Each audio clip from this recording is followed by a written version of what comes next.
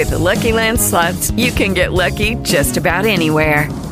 This is your captain speaking. We've got clear runway and the weather's fine, but we're just going to circle up here a while and get lucky. No, nothing like that. It's just these cash prizes add up quick. So I suggest you sit back, keep your tray table upright, and start getting lucky.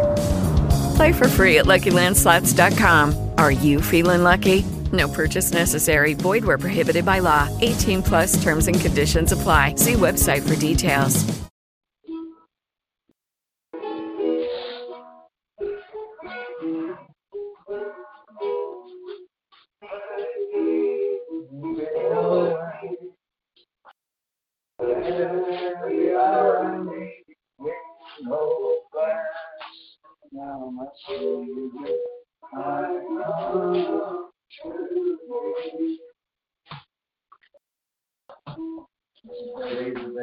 All the time.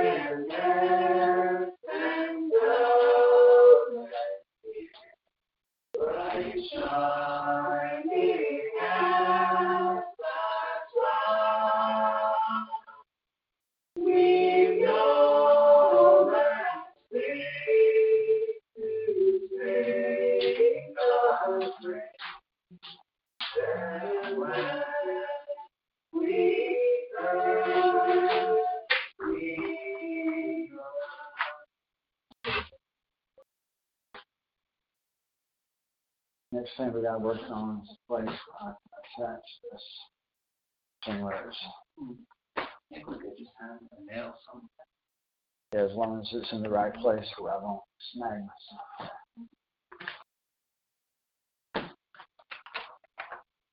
Page 21.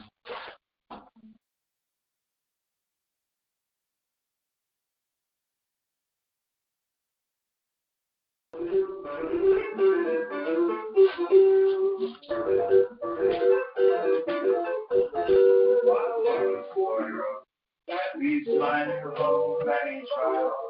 I have faith for the life of the now I'm worthy, I am nearing the end of my race. I think I walk a little more, beg a little harder, I can't stop until the battle's won. I think I find the mountain, cross that river, my race is almost gone.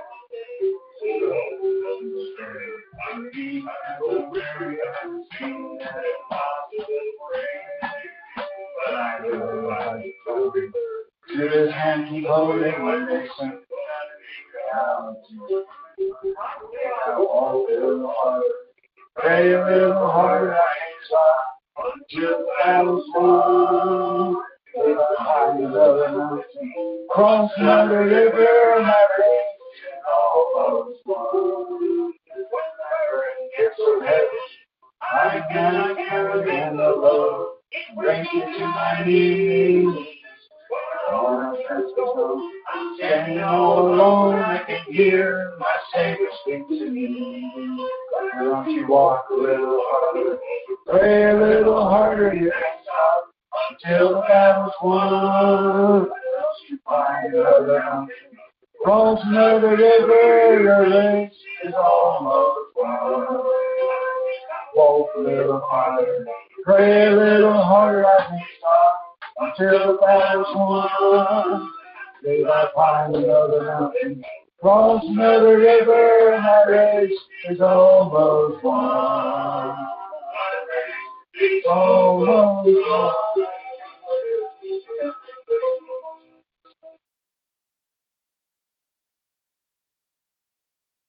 Amen.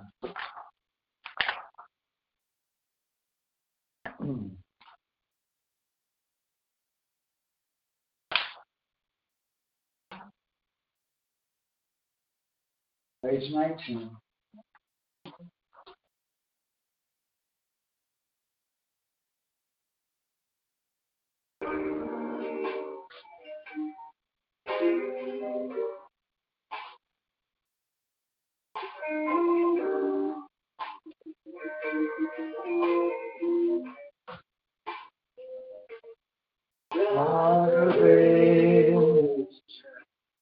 Pray for me.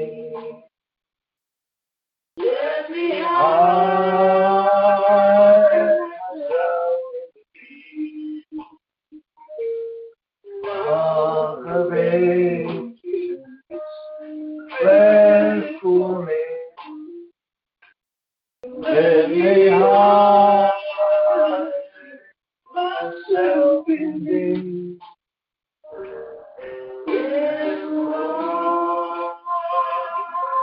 And the blood, thy rich,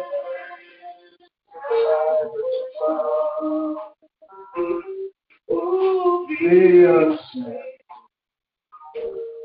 double cure, cleanse me from his guilt and power. Into my hand, simply to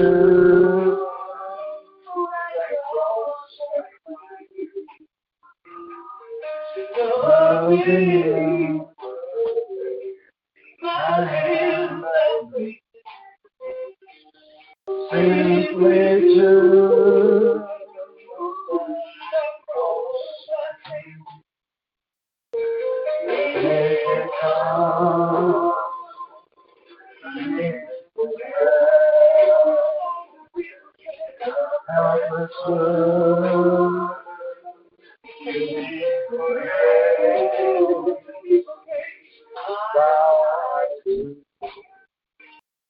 the fountain fire, would you say?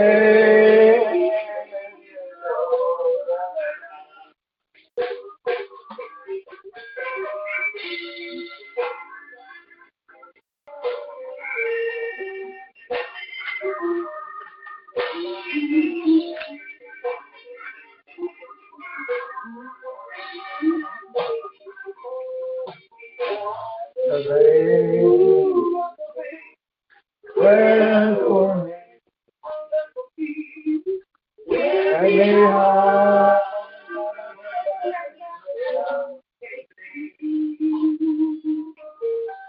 from the day. Pray for me. Let me hide myself in thee.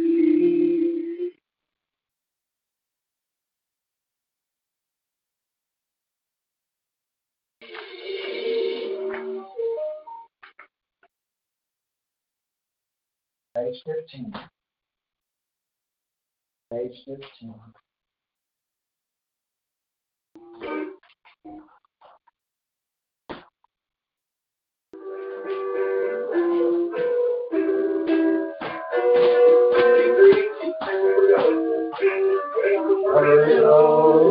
Oh, story, how the Savior came down, how He gave His life on Calvary to save a wretch like me.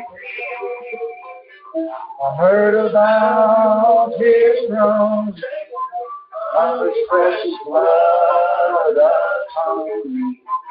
Then I repented of my sins and won the victory. Victory in Jesus, my Savior forever. He saw me and He bought me with His redeeming blood. He loved me before I knew Him, and all my love is good. He plunged me to victory beneath His cleansing blood.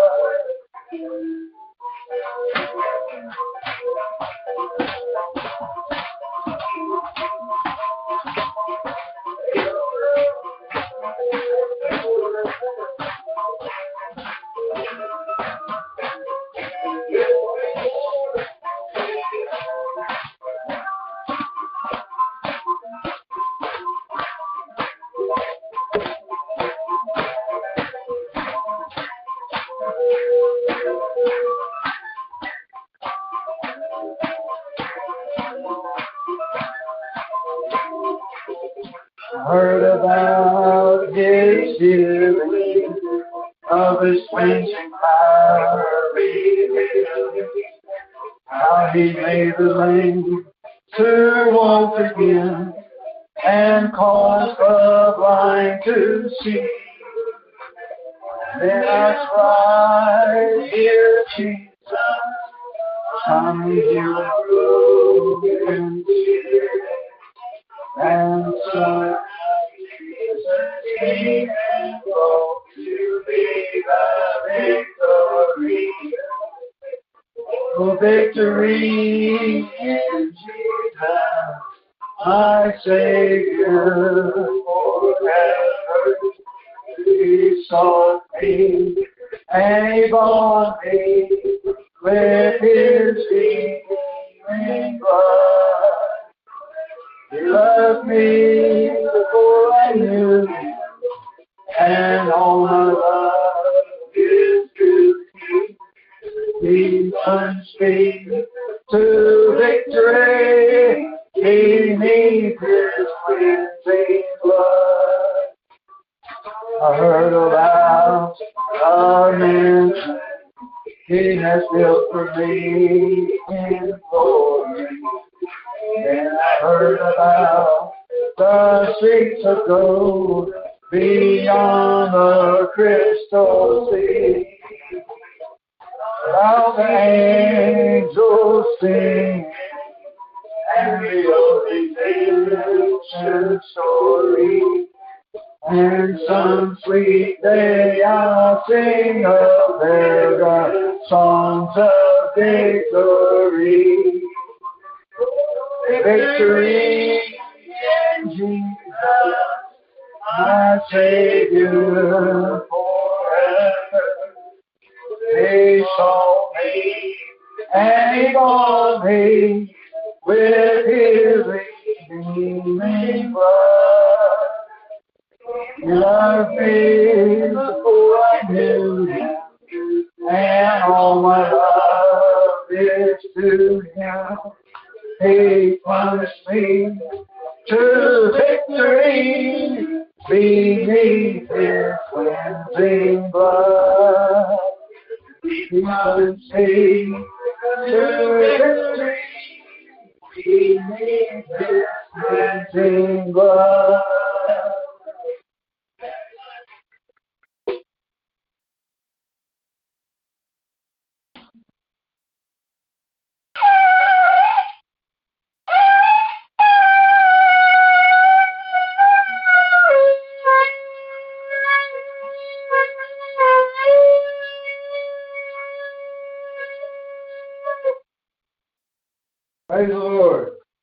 Happy first month. Happy first day of the first month of the year in God's calendar. Amen. Praise Jesus. Praise God Almighty. Praise God for every person that has chosen to join us today in worship. Praise God. It's a wonderful day. Amen. And I was glad when they said to me, let us go into the house of the Lord. Amen. Praise God. Let's go in prayer. Lord Heavenly Father, thank you, Lord, for getting us through last year. Praise God. Thank you, Lord, for keeping us, preserving us, and protecting us, and getting us into a new year, a new day, and a new month. Thank you, Lord, for new beginnings. Thank you, Father, that you're faithful to finish the work that you started in us. We ask you, Lord, for your special anointing on today's worship services and sermon and everything that's said and done. May it all be to your glory and for the edification of the church and for the bearing fruit of salvation. May more people come to know you and understand your commandments, your way of life, the scriptures, more by the time this sermon is done than what they already knew and understood before. We know that this will be true, and we accept it. We pray for all of our brothers and sisters in the Islamic nations, communist nations, dictatorships, where their lives could be in danger just for having a Bible, just for speaking the name of Jesus. We pray for your special protection on them. We ask you, Lord, to give us understanding of the coming times. Give us direction how to prepare for the future. Please give us deliverance of our hearts and minds, of our souls. Please deliver us from evil. Show us the enemy's tactics in advance so that we can be prepared. Please help us to be more courageous in our spiritual warfare. Please help each one of us to fulfill our gender roles and our callings that you have called us with. May none of us be left behind, but each one fulfill their destiny. We know that you'll give us the strength if we look into you. You'll give us the power, the ability, and all that we need if we look into you, because you're faithful and true, and to the end and beyond. Praise your holy name of Jesus. We commit the service into your hands. Please speak through me. Help me to speak only the truth. So help me, God. Help us, Lord, to be open to the truth. Deliver us from every lie. We know that you will if we look into you. Through Jesus we pray. So be it. Amen. Praise God. Amen. You may be seated. Let's turn to the book of Mark. Mark chapter 14.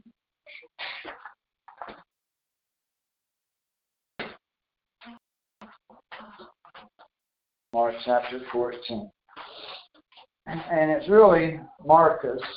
Marcus is the way it originally was. It's not just Mark, but Marcus originally. Marcus chapter 14.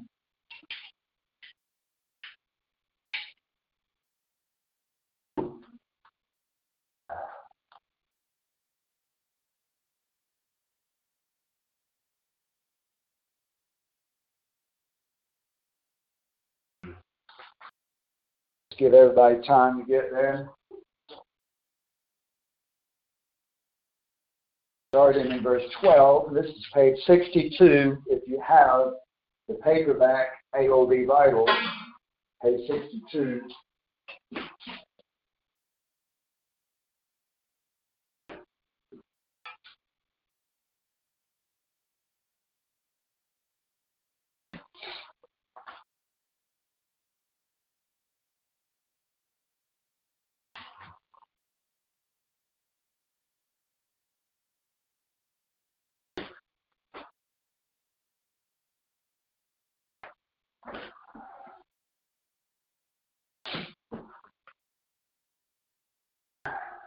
Today, we're going to review about Passover, the requirement of Passover.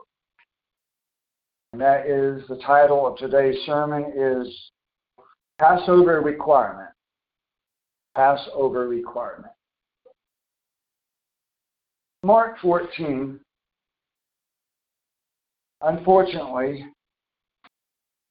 most people that call themselves Christians have no idea what the Bible really says about Passover.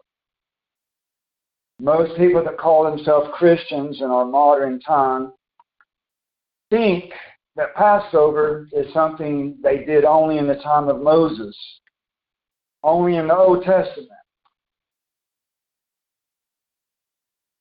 But the scriptures of the New Testament is very clear, very, very clear about the requirement of Passover for even the New Covenant Christians. Absolutely. And we will show that today in Scripture. Amen. In Mark 14, starting in verse 12, on the first day of unleavened bread, the AOB has a footnote that says Passover day, when the Passover lamb was being sacrificed. The very fact that it was the day that the Passover lamb was being sacrificed tells you that it was definitely Passover day. Now, the reason it says first day of unleavened bread is that the Jews used the term unleavened bread for even Passover day. Even Passover day is called first day of unleavened bread. You do start eating the unleavened bread at the Passover communion. That's when you start the 7 days of unleavened bread. It is at sunset on Passover evening. So technically, in a way, absolutely, the Passover communion is the first day of unleavened bread. Now, all of your days definitely begin at sunrise. We have an article on the website, ISawTheLightMinistries.com, that talks about, gives you the solid proof from Scripture and history both, that the day does start at sunrise every day. But when you're dealing with fasting and the observance of holy days with a requirement of what you eat and what you don't eat, then that observance, the observance of such a day begins at sunset. That's different than a day starting at sunrise. It's totally different. There is the day itself, the time frame of 24 hours, and then there is the observance of fasting or abstaining from certain foods. That's different from a 24-hour daytime. So the observance of unleavened bread, of eating the unleavened bread, begins at sunset. And therefore, we're going to call it the first day of unleavened bread, starting at sunset. Passover day actually started at sunrise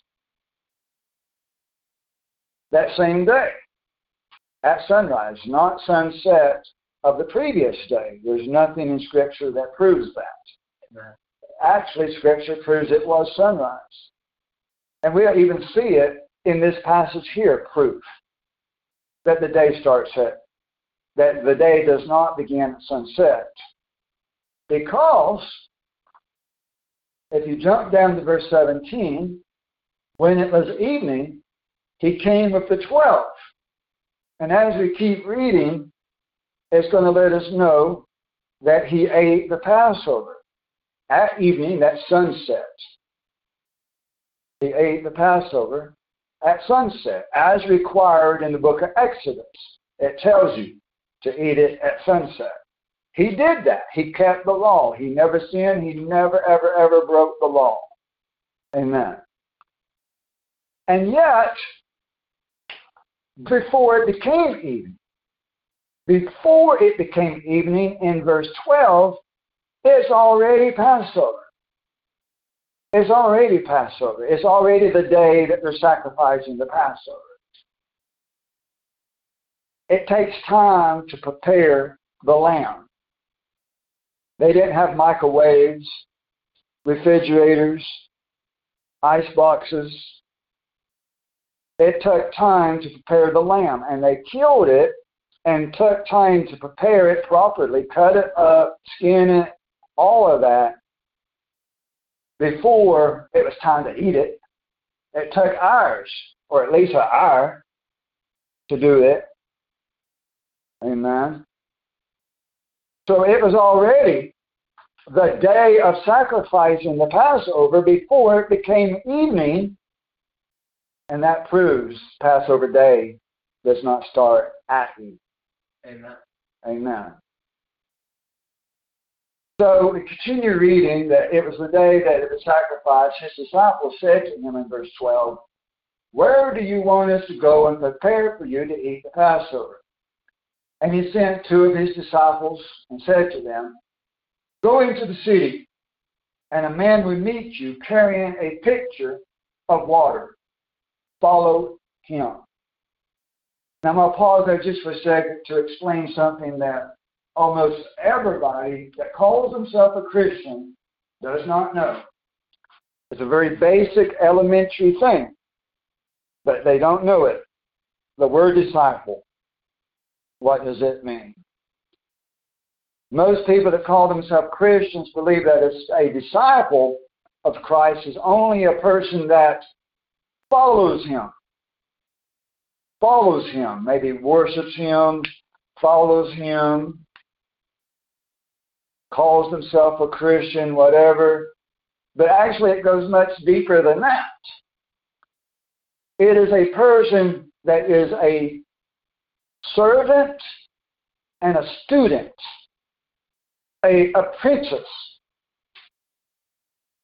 of that man. It means that these 12 men not only followed him and worshiped him, but they learned from him. Amen. Learned from him. That he taught them, that he was their mentor. That they were literally studying his teachings and learning not only doctrines, but how to live. Everything about life from A to Z. Everything about what to do from the time they wake up to the time they go to bed. Everything about life. Not just religion, but everything about life. All encompassing. All encompassing. Most people that call themselves Christians in our day and time, especially in the Western world, believe that being a Christian means all you got to do is believe in God. Say one prayer and never forsake God.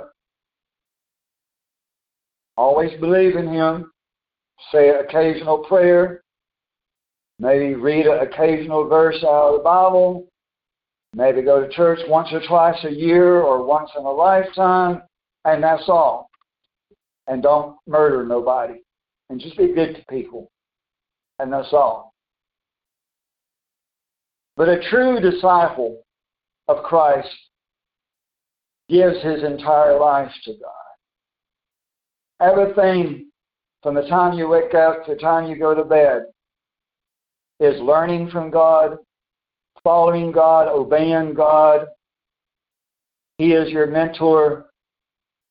You're studying. You're deeply examining life and how to live it. It's more than just faith. It is total devotion. Amen. Total commitment. Amen. So these students or disciples was told to go find a man carrying a pitcher of water, a container of water, and follow that man, because he would know his location would be where they was going to eat dinner, because they had to meet in secret a lot. Verse 14, and wherever he enters, say to the owner of the house, the teacher says. See right there. The teacher says. I didn't even realize it even used the word teacher in that next verse. I didn't. God is my witness. I didn't even realize it said teacher in that next verse. And you can read the word disciple throughout the New Testament without having the word teacher in the very next verse. But it just so happened that's God confirming the teaching. That's God. Every one of you just witnessed a miracle. Every one of you just witnessed God himself, our teacher, confirming what had just previously came out of my mouth. Because I did not plan it that way. Amen. I did not even plan to even speak about the word disciple today. Did not even plan to even explain what the word disciple means. Nor did I even realize the word teacher was in the very next verse. Every one of you just witnessed a miracle. And yet, some of you that just witnessed that miracle, some of you have already witnessed other miracles in this ministry, and every one of you, if you keep listening, will continue to witness miracles almost every day or every week almost. And yet, some of the same people will be gone from this ministry very shortly, because people have no endurance and they do not commit themselves entirely unto the Lord and learning and commitment. People today have no idea what commitment and devotion to God means, and they do not fear God. And they can say it all they want to, that they're committed, that they're devoted, and that they do fear God, but when the truth is manifested, they run away. Amen. They run away very quickly and very easily, and they forsake everything that God has showed them, every miracle and every teaching, every revelation of truth is all thrown in the trash can, because they don't like my attitude, or they don't like one word, one particular word that comes out of my mouth that upsets them, or a particular doctrine that they disagree with, and they throw away every revelation, teaching, and miracle. They trample underfoot the Word of God, and that happens constantly. Amen. Constantly.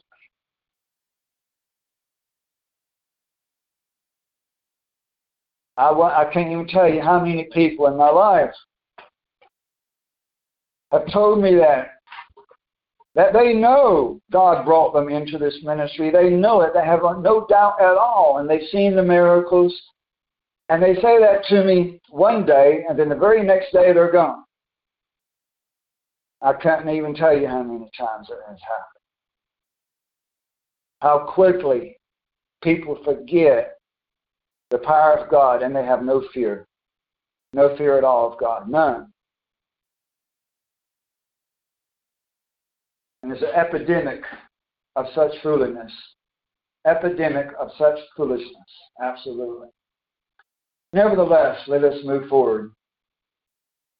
The teacher says, whenever he ends to say to the owner of the house, that the teacher says, where is my guest room in which I may eat the Passover with my disciples? And he said, he himself will show you a large upper furnished and ready, and prepare it for us there.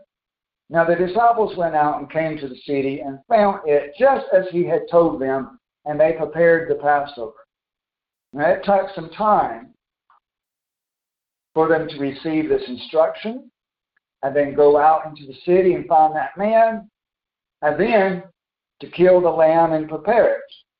This took surely several hours to do all of this, and yet it was already Passover. It was already Passover. And then verse 16, the disciples went out and came to the city and did that. All right, so verse 17, when the evening came, he was there with the 12. Verse 18, and they were reclining at the eating table and eating. That was the custom of the time, is they did not sit at chairs around the table like we do today. But the custom at the time was that the table that the food was on was only 1 foot off the ground. Only 1 foot off the ground, or else they would lay it actually on the ground. And they would actually lounge, lay around on the floor while they was eating. That was how they did it back then. And Jesus said, amen, which means this is true, what I'm about to say. That's what that means. I say to you that one of you will betray me. One of you that is eating with me. And they began to be grieved and say to him one by one, surely not I. He said to them, it is one of the 12, one who dips with me in the bowl.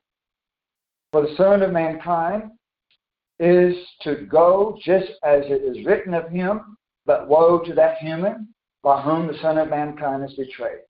It would have been good for that human if he had not been born. And while they were eating, he took some bread, and after a blessing, he broke it and gave it to them. Now notice that bread, they all shared that same bread. He broke it apart and he passed it down the line. And each one would have taken a piece and kept passing it down the line. And then he gave it to them and said, take it, this is my body.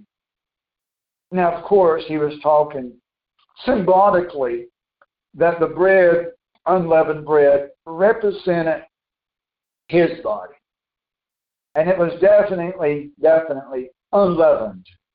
The unleavened means that that bread has no baking soda, no baking powder, no eggs, nothing that would cause the bread to puff up or rise or to have air bubbles in it. Because the leavening, according to another scripture, I believe it might be in Corinthians, the leavening is a symbolism for sin. For sin. So the bread not having any leavening represents his body had no sin. And then verse 23, when he had taken a cup and gave him thanks, he gave it to them, and they all drank from it, from that one cup. Most people today would be grossed out. Most people today would be like, I'm not drinking from the same cup as everybody else in the building. But they did. Here, there's, counting Jesus, 13 people. 13 men all drinking from the one cup. That is brotherhood. Amen? Amen. That is devotion. That is commitment. Amen.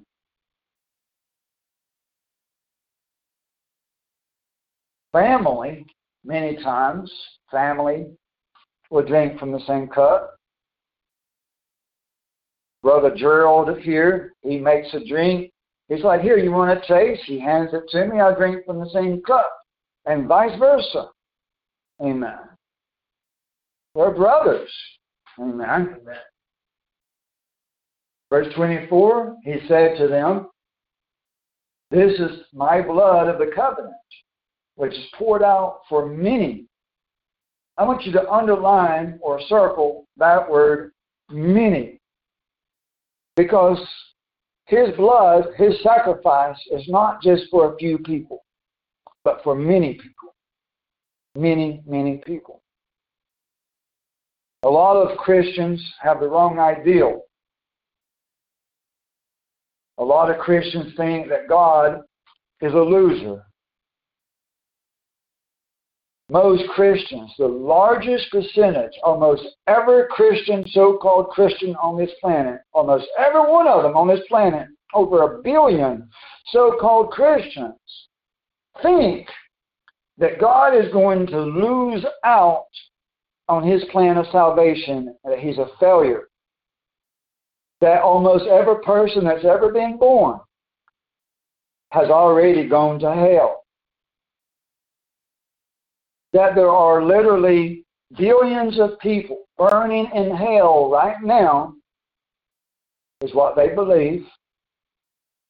Because if you go all the way back to Adam and Eve, there's definitely been billions of people to live and die. And they think that almost every one of those people were lost. It's very hypocritical because they also believe that almost every Christian alive today is saved. Amen. That's pretty crazy. Hypocritical thinking. Yes. They'll tell you that all those people in the jungles of Africa and South America, Native American Indians, so forth, all around the world that never heard about Jesus and never read a Bible in their life, all the people that never heard the gospel back before the British Empire brought the gospel to the nation of Africa and India and so forth. Back before the gospel came to Korea and Russia and China. So all those billions of people were lost, but yet the majority of people alive today are saved. That's what they think. So anyway, many people will be saved. Many people. The book of Revelation speaks about such a huge number of people that will be saved in the Great Tribulation that can't even be counted, of every language on earth, every nation on earth. Amen. Many people will be saved. Verse 25. Amen. What I'm about to say is true. I say to you, I will never again drink of the fruit of the vine until that day when I drink it new in the kingdom of Theos. Fruit of the vine. A lot of people think that's just grape juice. But if you compare this with 1 Corinthians 11, which God willing we'll read here in a few minutes, 1 Corinthians 11 is very clear that some people was getting drunk on that fruit of the vine. So it wasn't just grape juice. Unless you say it's fermented grape juice, which is just another way of saying wine. It was definitely, absolutely real wine.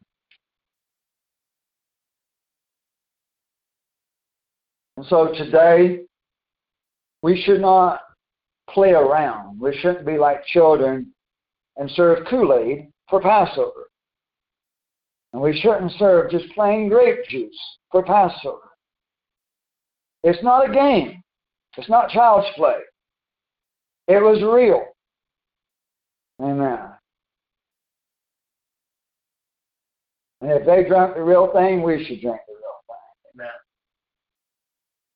Verse 26, after singing a song, they went out to the Mount of Olives. Now, today, in our modern times, it's not absolutely necessary that we sing a song at the ending of our Passover communion.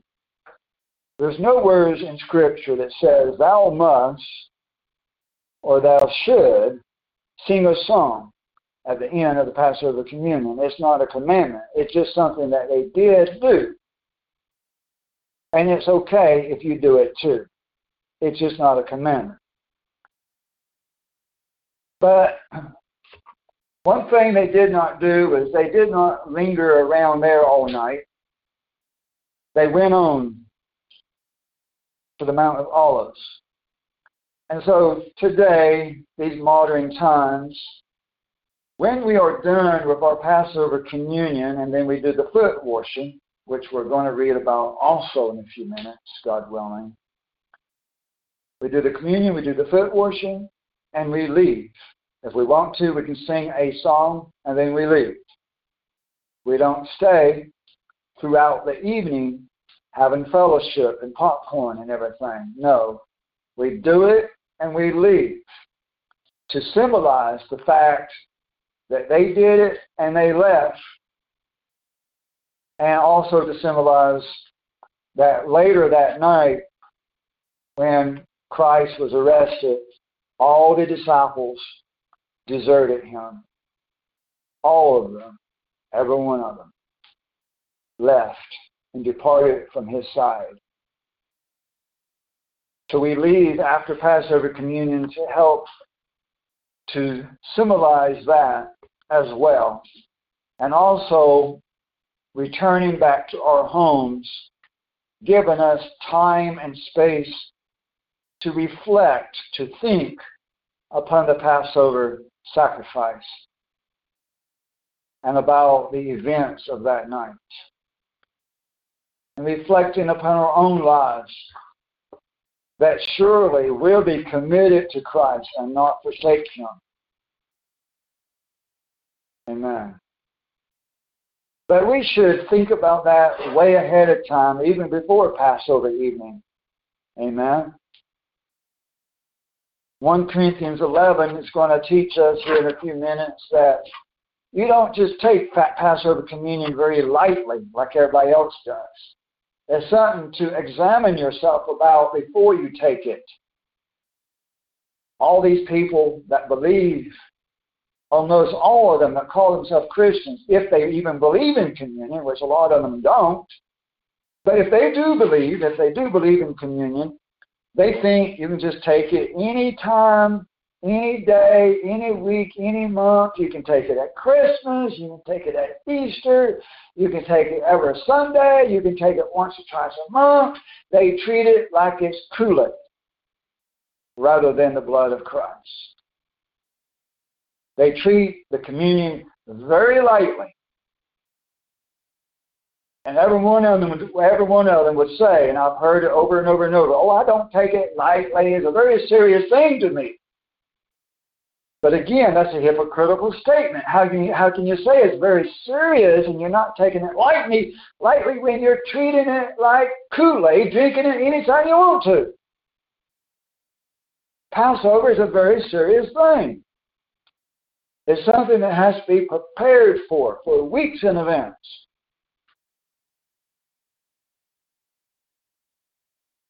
Amen. Let's go over to John 13. John chapter 13. We're going to read about the foot washing here because most of the people that take communion don't even do the foot washing. That's insane. They don't wash their feet every Sunday. Yeah, they take the wine every Sunday, but they don't want to wash their feet every Sunday. Hypocritical.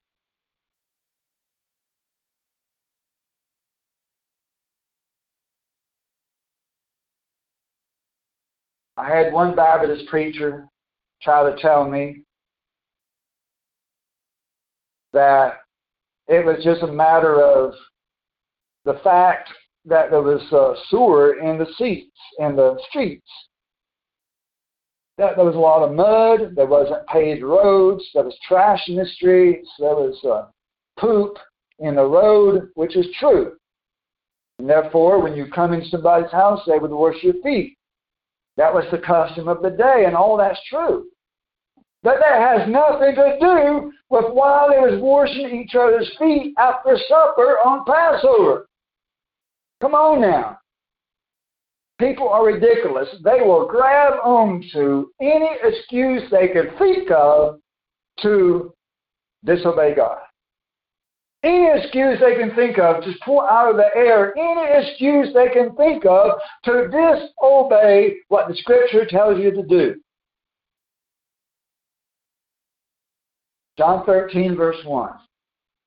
It says, in the beginning of the fiesta of the Passover, Jesus, knowing that his hour had come, that he would depart out of the world to the Father, having loved his own and who were in the world, he loved them to the end.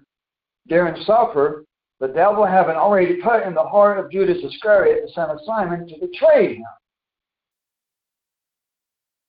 Jesus, knowing that the Father had given all things into his hands, that he had come forth from Theos and was going back to Theos, got up from supper and lay aside his garments, and taking a towel, he girded himself. He wrapped the towel around his waist, which would be how a servant would dress to wash people's feet.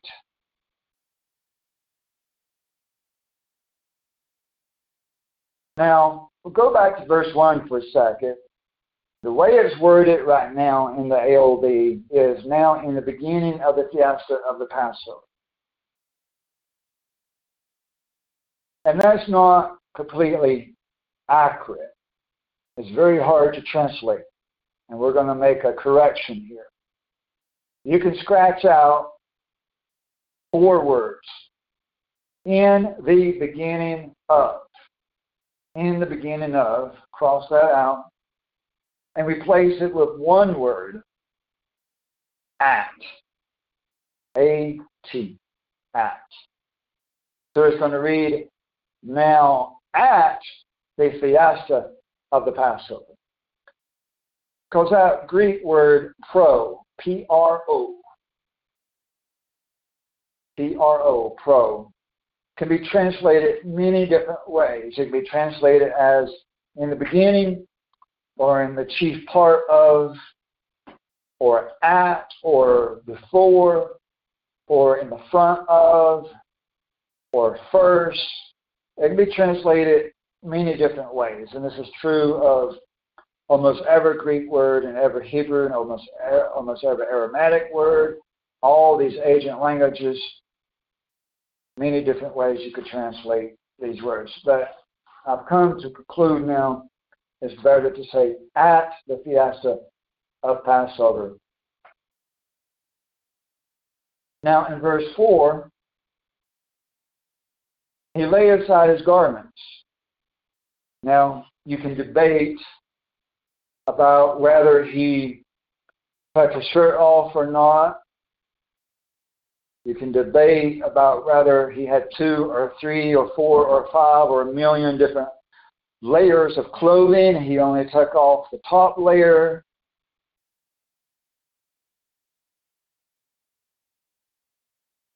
There's different things to consider about the Greek there. There's different things to consider in many different ways. But the biggest clue is that he took a towel and girded himself around the waist. It doesn't say waist, but that's what it would have been. the towel is there to dry the men's feet with. He was taking the role of a servant, even though he was the master, he was the teacher. He was definitely the chief rabbi. He was God on earth. But he's doing something to set an example to those men. He's taken the role of a servant, which he even came to earth as the role of a servant to die for our sins. He was God Almighty, but yet he was very humble in many ways. Amen. And so I believe, although I'm not going to say 100% for sure, but I believe most likely that he did become shirtless or even completely naked is possible in this scenario, in this situation rather, because the servants of the time were definitely naked almost all the time. Clothing was extremely expensive, and most poor people either had not even one stitch of clothing or very, very, very little clothing, especially those that were servants by trade, by profession, that that's what they did, or that they were slaves. They were naked 24 hours a day. And they would be naked in the streets. They would be naked at the supermarket. They would be naked everywhere. That was the truth and the reality of that day and time. Whether you like it or not, whether it offends you or not, whether it upsets you or not, whether you knew it or did not know it or not, that is absolutely the reality of that day and time. And always has been. From the time of Adam and Eve all the way thousands of years up to this very time that we're talking about, slaves and servants, and even your everyday people that wasn't slaves and servants, did not have clothes. And they were not embarrassed. They were not ashamed. Nobody considered it as offensive. And I know that you've read books, and it's going to be even in the footnotes in some Bibles, and it's in the movies and everything, that the Jews were offended by nudity. But that's not the truth. That's not the historical record. That's just religion talking by people that don't know what they're talking about. Amen. He took the role of a servant, and it wasn't a game. Amen. Verse 5, then he poured water into the basin and began to wash the disciples' feet and to wipe them with the towel which he was girded or clothed with. He was clothed with a towel. So he came to Simon Peter and said to him, Peter said to him, Master, do you wash my feet? I like to get those separated in two different sentences, Brother Gerald. He came to Simon Peter. And then the next line, skip the line, go to the next line, break them apart to two different lines. He said to him, Peter said to him, Master, do you wash my feet? And Jesus answered and said to him, Well, I do. You do not realize now, but you will understand hereafter, later on.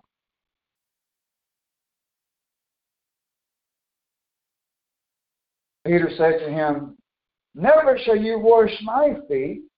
Jesus answered him, If I do not wash you, you have no part with me.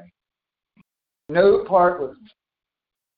So I want you to underline, if I do not wash you, you have no part with me. Think about that.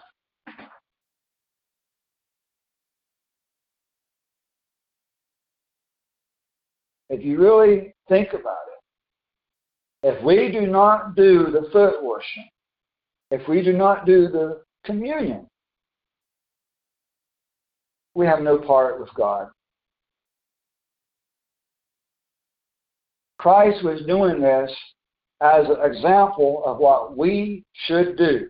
And we're going to read that here in a minute, that he says that. So if he set an example of what we should do, and he told Peter, if I don't do this, you ain't got nothing to do with me, then that's true for us too, not just for Peter.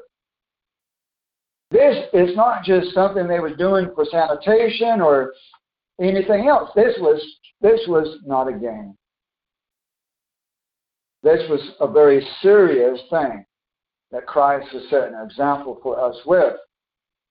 Now, if you don't have a brother or sister, a true spiritual, baptized, saved brother or sister with you locally to do the foot washing, then that's an exception. There are exceptions. Many times there are exceptions. And so if you don't have a brother or sister to take turns to wash each other's feet, God understands. And it's okay. And you'll be fine. God ain't going to condemn you. And then, next year or the next year, whenever, God eventually brings you a true brother or true sister, then, when it comes Passover, you can wash each other's feet. So, God understands your situation. If you're the only one in your town, if you're the only one in your state or your nation that is a true disciple of Christ, then how can you wash somebody's feet? He's not going to condemn you for not doing it when you can't do it. But the Passover communion, as far as the bread and wine, you can definitely do by yourself, with no exception. You can definitely do the bread and the wine by yourself. Amen. But now, going back to the wine thing, if somebody is a really bad alcoholic, then that would be an acceptable exception to give that one person just regular grape juice instead of real wine, if that person is very, very extremely addicted to alcohol, and that one sip is going to send him overboard and down the drain.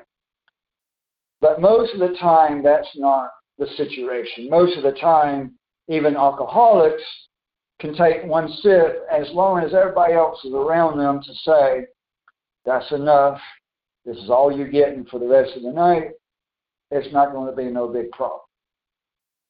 So it's a very, very, very rare exception that you would say that the alcoholic is so bad that we better give him just grape juice. Very rare exception.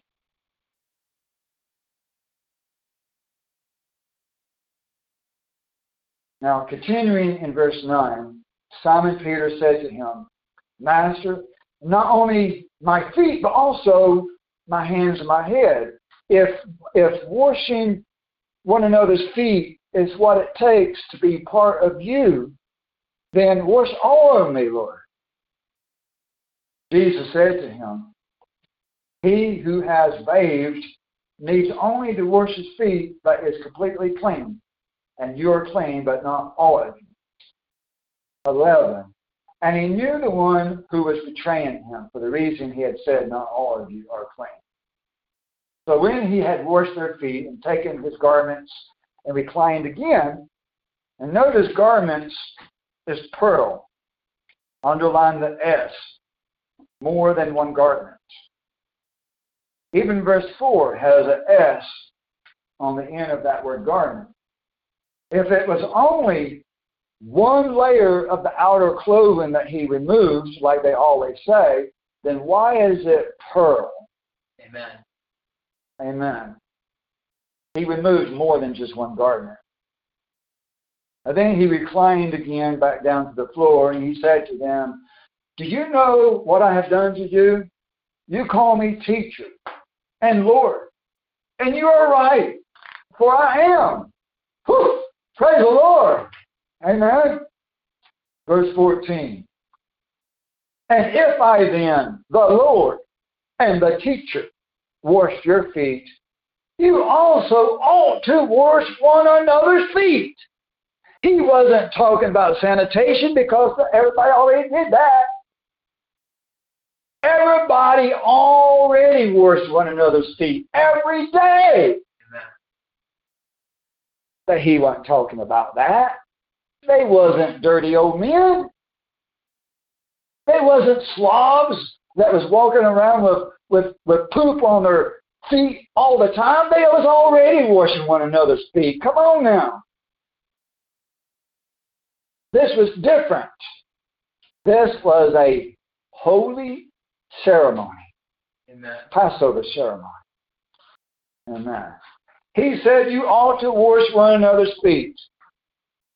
Verse 15, for I gave you an example that you also should do as I did to you.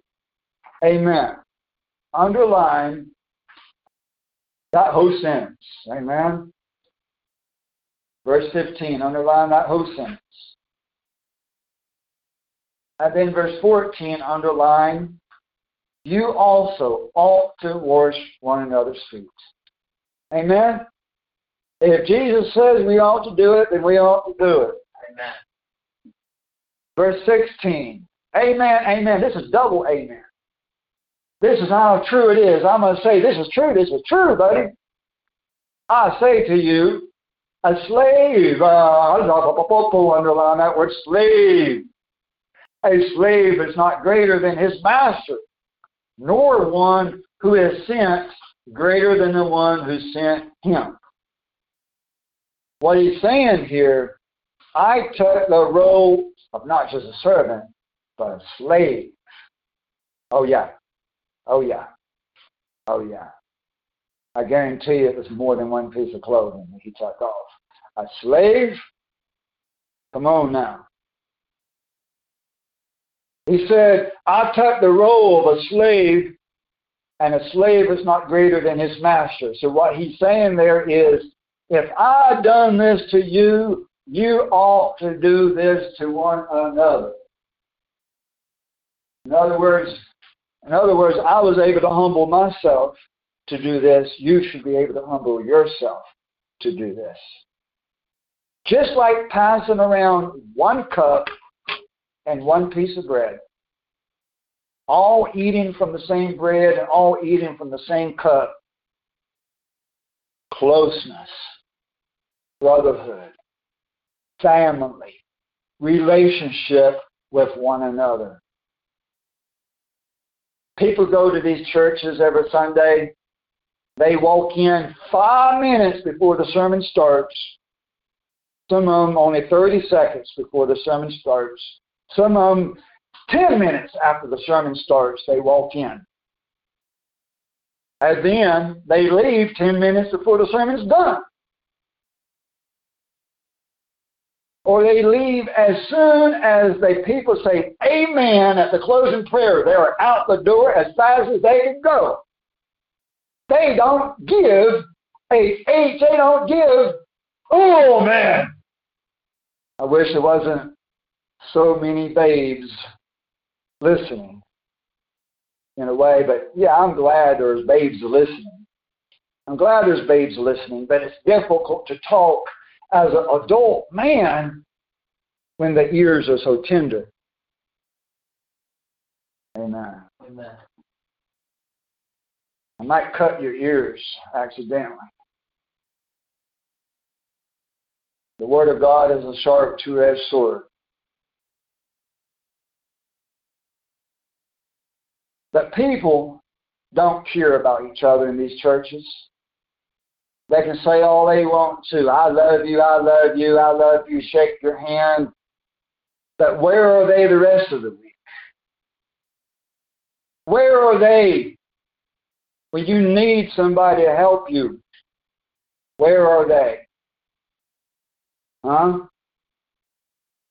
They say, they call you brother. They say, you're my sister. I love you. I'm praying for you. But where are they when you need them?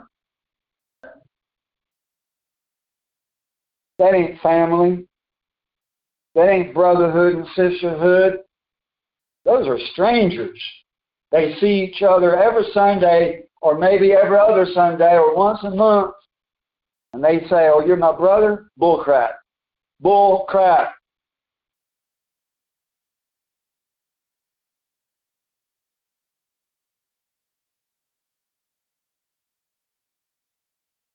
We really ought to be family. Love is more than a word. Amen. Verse 17. If you know these things, you're blessed if you do them. Amen. Underline, you're blessed if you do them. That reminds me of the book of Deuteronomy. Deuteronomy 11 and other places in the Bible that says, I have set before you this day both a blessing and a curse. A blessing if you keep the commandments, but a curse if you do not keep them. That's what the Bible says. Anybody ever told you that commandments is both a blessing and a curse? That's what the Bible says. Blessing if you keep them, and a curse if you disobey. And this says you're blessed if you keep them, if you do them. This is a commandment. Amen. This is definitely a commandment. Amen. So let's add the Bible reference at the end of verse 17, Deuteronomy 11. Amen. That whole chapter, Deuteronomy 11.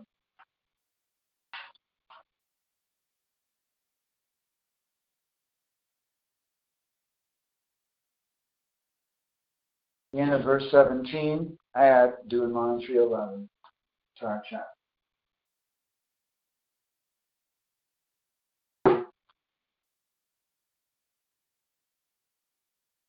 Then let's go over to chapter 6, John chapter 6, verse 48. Page 109. You can have the paperback AOB, page 109. John 6, verse 48. Praise Jesus.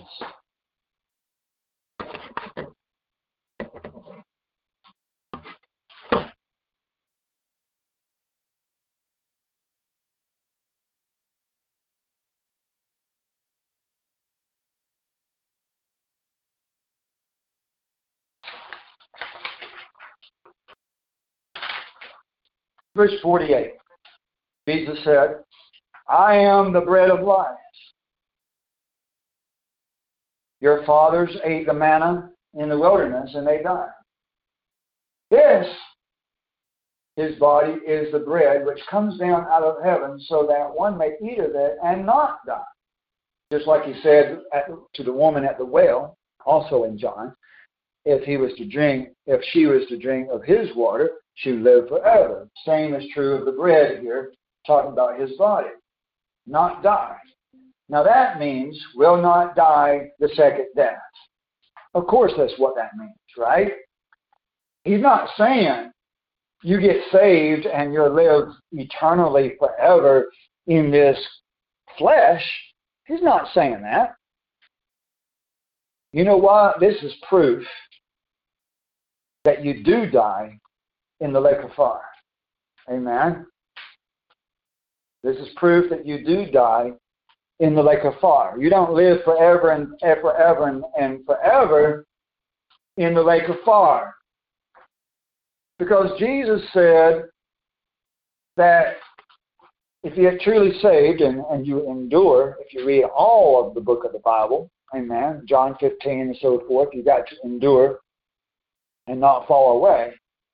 That as long as you eat this bread and this Passover and do the foot worship and do the Sabbath, the holy days, and all the other requirements, and stop sinning eventually, and become holy and become a saint eventually. It's all a process. It takes time. But as long as you continue on that journey and you continue to grow and grow and grow and grow in holiness and righteousness, in sanctity, becoming a saint, then you're not going to die in the lake of fire. So that means Romans 6:23, for the wages of sin is death, but the gift of God is eternal life in Jesus Christ our Lord. It's one or the other. You can't have both. The churches of this world says that both the wicked and the righteous both live forever and never die. But Romans 6:23 is one or the other. Life or death. The gift of God is life, eternal life. The wages of sin is death, not life. Well, it's one of you can't have both. Amen. The original lie of the serpent in the Garden of Eden is you can disobey God and take of that forbidden fruit and not die.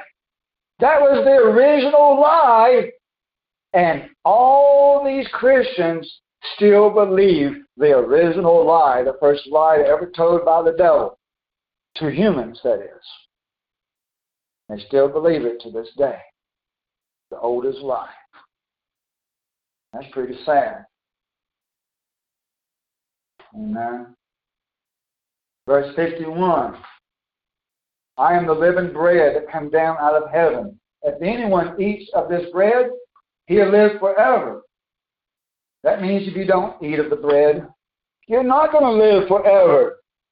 Amen. It's either life or it's death. It's not one. You can't have both.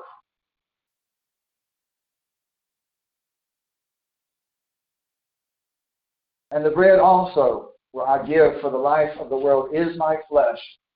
52, then the Judeans began to argue with one another, saying, how can this man give us his flesh to eat?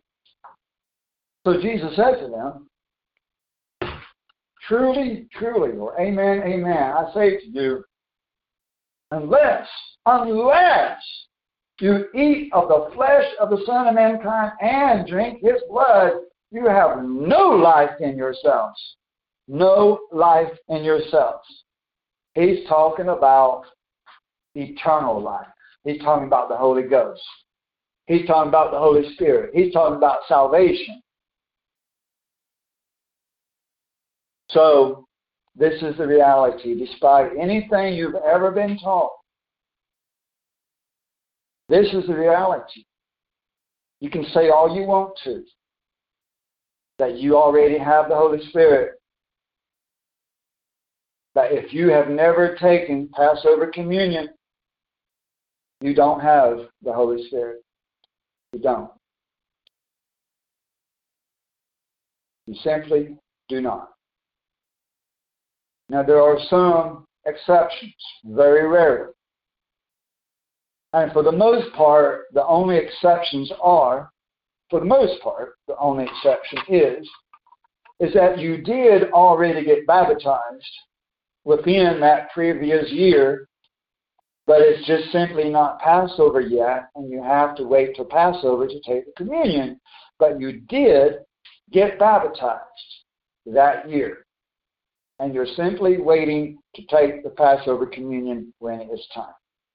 In that case, in that exception, then yes, hopefully you might have the Holy Ghost of Jesus Christ already in you, because you did commit yourself to the Lord in the truth, with the knowledge and understanding of the truth, with a commitment to become the bride of God and to be a true disciple, totally committed to God, totally committed, not just believing that there's a God, but totally committed to learn and to grow in Christ Jesus forever. That's way, way, way different than just believe and say one prayer. Totally different. But that baptism is absolutely required. Mark 16:16.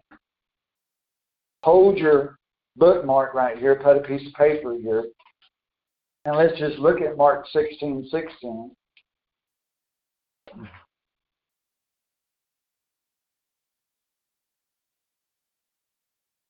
Now, everybody have time to get that. Page 65. Mark 16:16.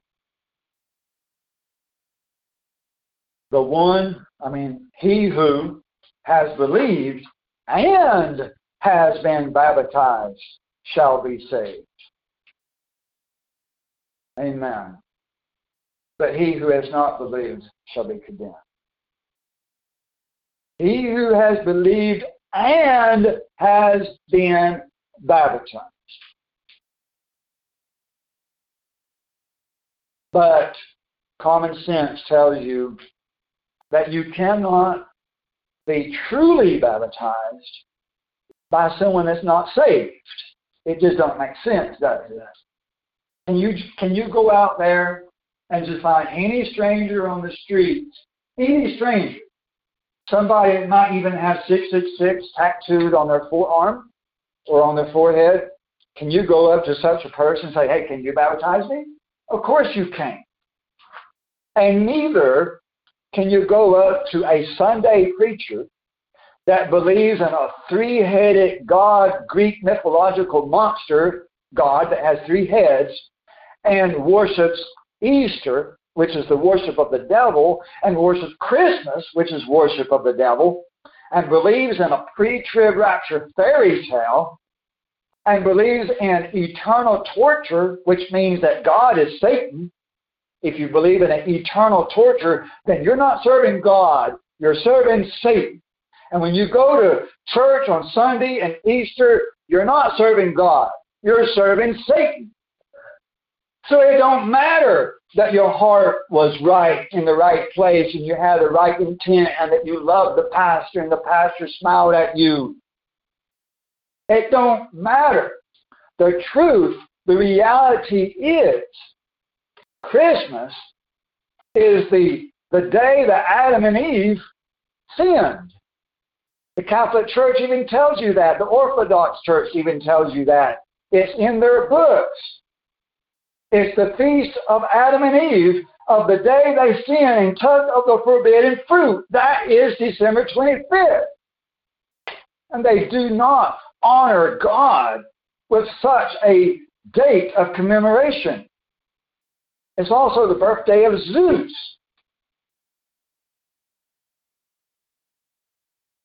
It does not honor God. Easter does not honor God, and bunny rabbits and Easter eggs do not honor God.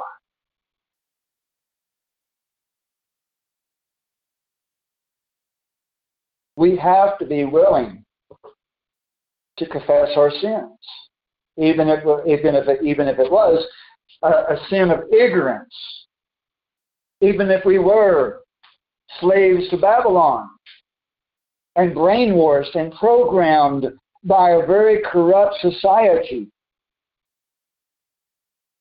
We have to confess that we were blind, that we were ignorant, that we were lost,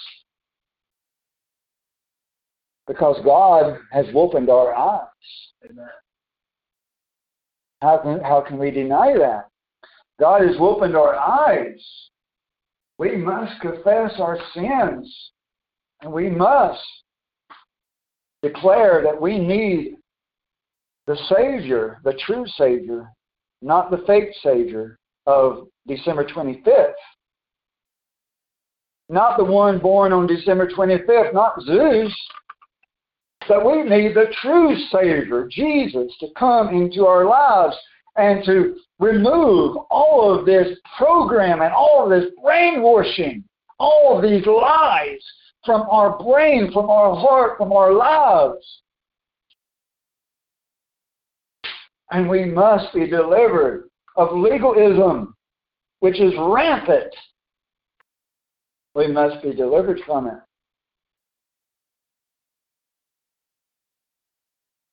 The church needs to get saved. Amen.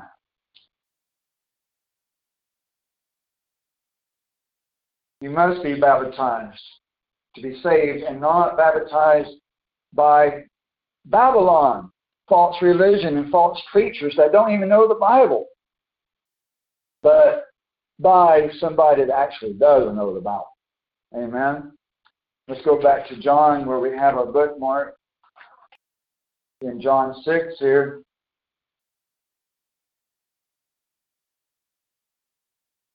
Now, of course, this bread and drinking the blood, it is symbolism that is performed through Passover communion. Even though the word Passover communion is not in these verses, we can use a little bit of common sense, okay? We know that the foot washing is in John 13, not far away from here. Amen. We can use a little bit of common sense. We know that he's not literally telling us that we've got to go sacrifice a human. We know that he's not telling us to go and sacrifice animals and drink its blood, because animal sacrifices are definitely done away with. Amen? Amen. So how are you going to drink his blood? How are you going to eat his flesh? And it's commanded. How are you going to do it? One prayer? No. You do it by observing exactly what he did for his students. And we're his students now. We're his disciples now. We ought to do the same as they did. Amen. This is definitely Passover communion. And it says there in verse 53, John 6:53, Jesus said to them, Amen, amen, I say to you, unless you eat the flesh of the Son of Mankind and drink his blood, you have no life, no eternal life, no Holy Ghost in you. That's clear as day. That's clear as day. 54, he who eats my flesh and drinks my blood has eternal life. Only those people, not everybody, not the wicked, only those people. And I will raise him up on the last day, meaning the last day of this generation, meaning the first resurrection. 55, verse 55, for my flesh is true food and my blood is the true drink. He who eats my flesh and drinks my blood abides in me and I in him. You have to do that in order to have Christ in you. Amen. Now, let's go over to 1 Corinthians 11. We said we was going to read that. Let's go do that now. 1 Corinthians 11. Page 185.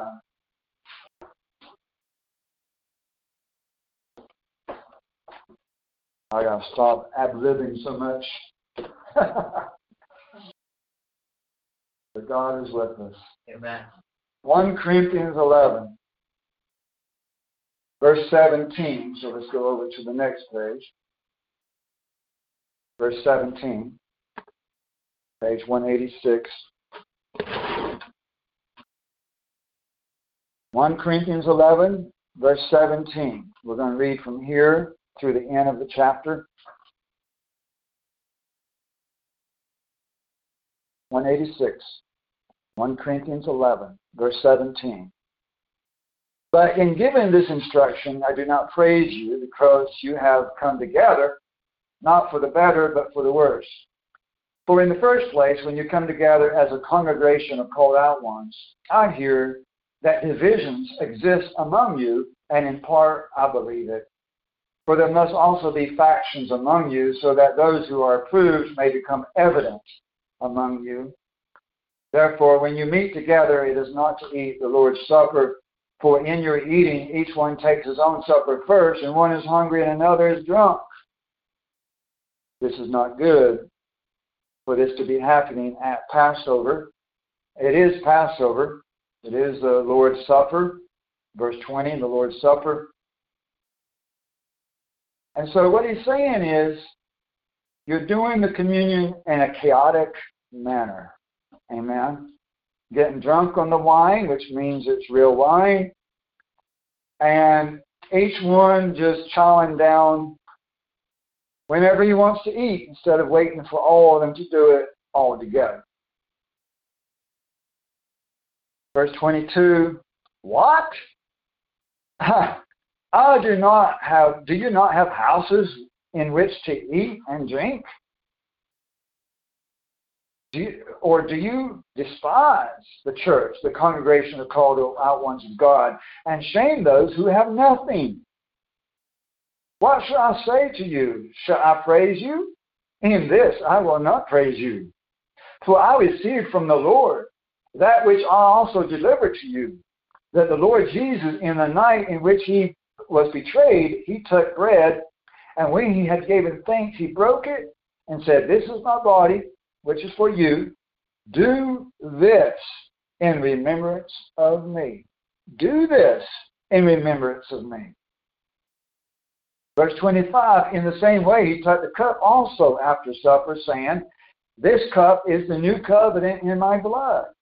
Do this as often as you drink it in remembrance of me. Do this in remembrance of me. Now, because it says, as often as you drink it, that's where all these churches think that they can drink it often. As often as they want. It don't matter when. They can drink it like Kool-Aid.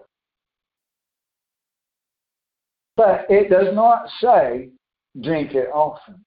It does not say that, does it? Does it say, drink this often?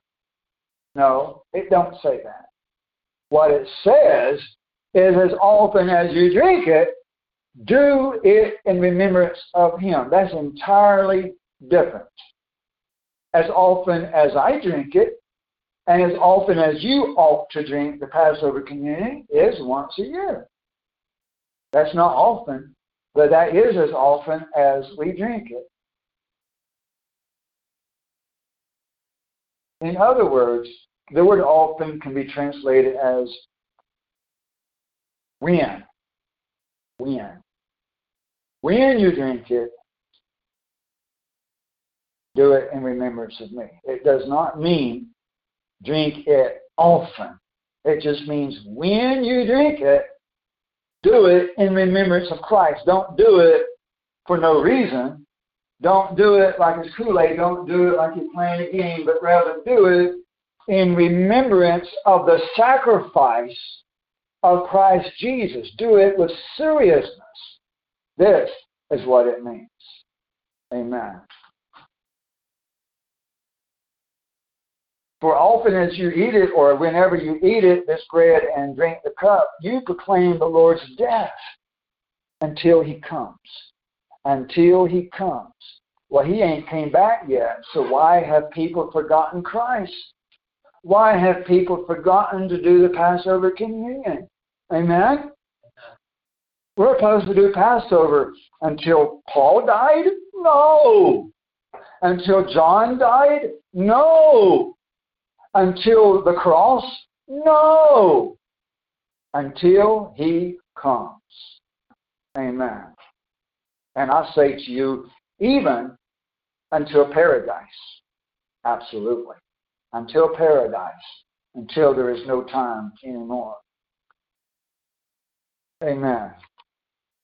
Verse 27, therefore, whoever eats the bread or drinks the cup of the Lord in an unworthy manner, in haste, without really thinking about what he's doing, shall be guilty of the body and blood of the Lord. It's a sin.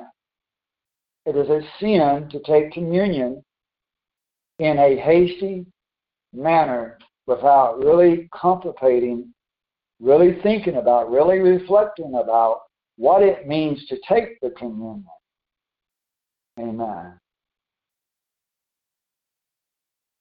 Verse 28, but a person must examine himself, and in so doing he is to eat of the bread and drink of the cup. But he who eats and drinks a judgment to himself if he does not judge the body rightly. Now notice, in verse 28, judging yourself, And then verse 29 is judging the body. You know what this means?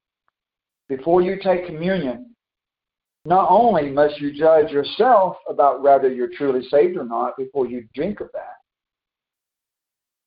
but also you ought to judge your so-called brothers and sisters and your pastor.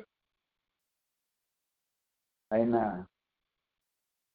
Because if you're doing communion in the Lutheran Church or the Catholic Church, both of those does communion, or the Greek Orthodox, which does communion, or the Russian Orthodox, or a few other groups that do communion,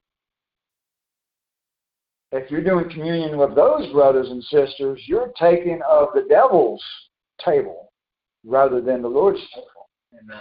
Amen. So you better judge yourself and those in the church, the body of Christ, so-called,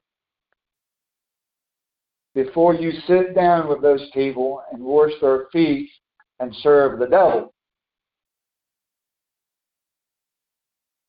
It's a serious thing.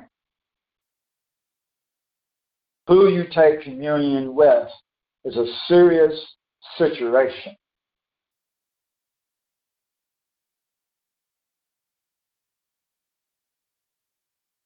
And in verse 30, for this reason, many among you are weak and sick, and a number of people are even sleeping, dead. Has anybody ever told you that? That some people are sick and unhealthy, and some people even died because they took the communion when they was not saved, or they took it with somebody else that was not saved. That's a serious thing. That's a very, very, very serious thing. This ain't Kool-Aid. This ain't a game. This ain't something you can do every week. It takes time to think out, you know what?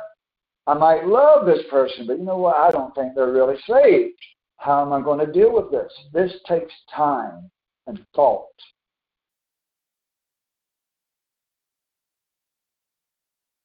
Verse 31, but if we judged ourselves rightly, we ought not to be judged.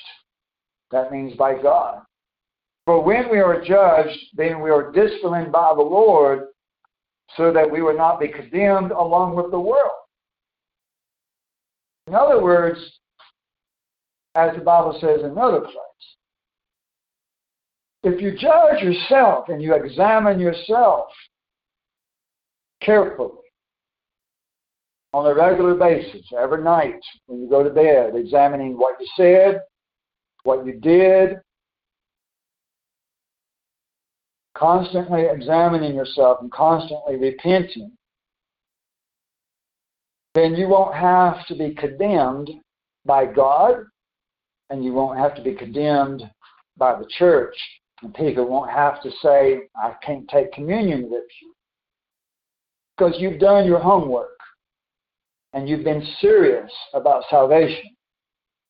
And everybody around you knows that you're serious about salvation, that you're growing. You're growing in holiness. You're repenting. You might not be completely there yet, but you're serious about your salvation, and you are growing. You are changing. You don't have to be perfect to be baptized. Of course not. You don't have to be perfect to take communion. Of course not. But you do need, before baptism, and again before communion, to show the fruits of repentance. Even as John the Baptizer said to the Pharisees when they came for baptism, he rejected. He would not baptize them. He did not baptize them.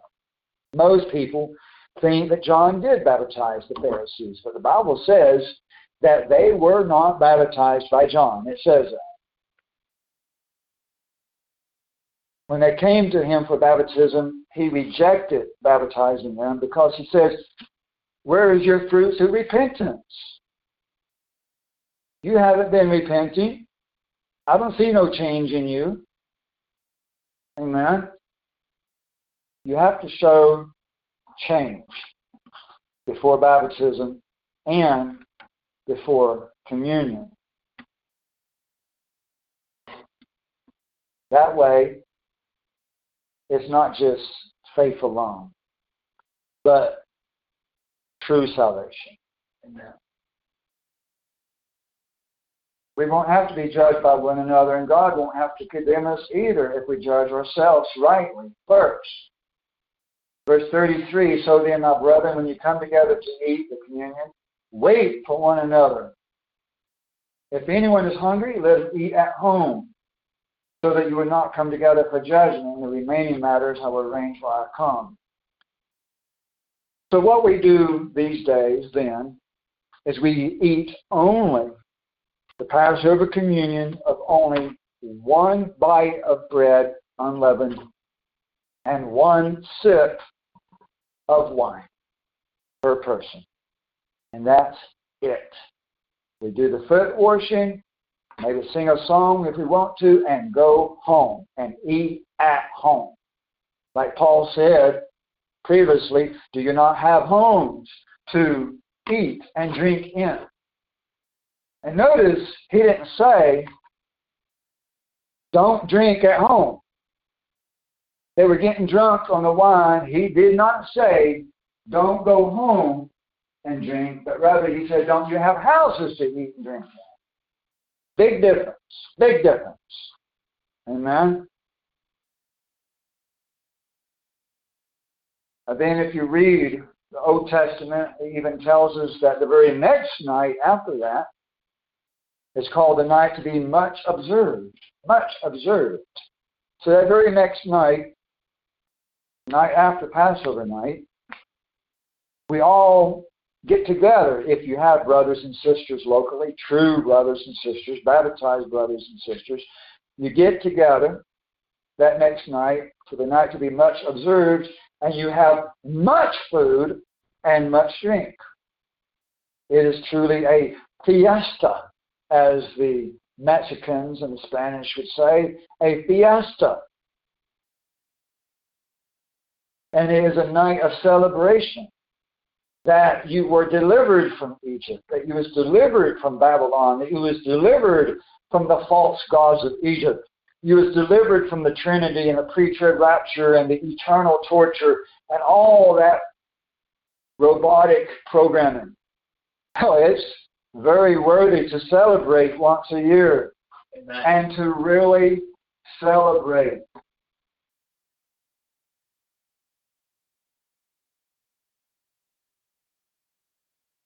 Amen.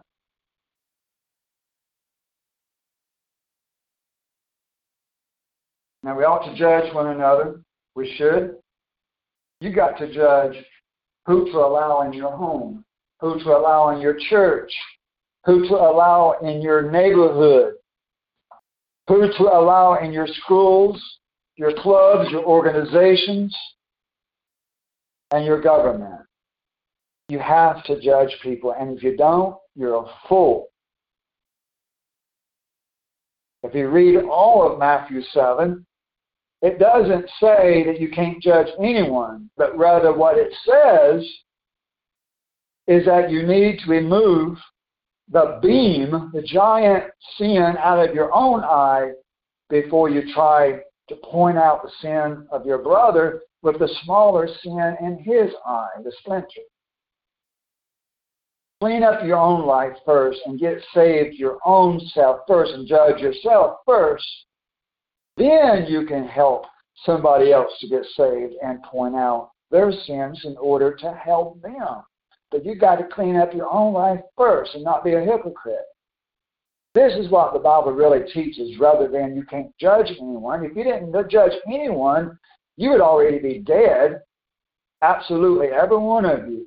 Every person listening to my voice would already been murdered years ago if you never judge anyone. Because you did judge. You did judge.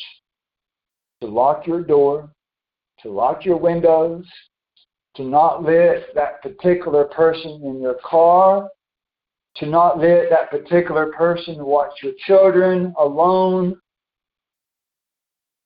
Every one of you have judged. Thank God. That's why you're still alive. Amen. But you have to judge righteously, as the Bible says. And very clear here that we also need to judge the body of the church. Those that you're going to take communion with, you have to judge it. Otherwise, you could bring death or sickness upon somebody else or upon yourself. Look at 2 Corinthians 6. 2 Corinthians 6.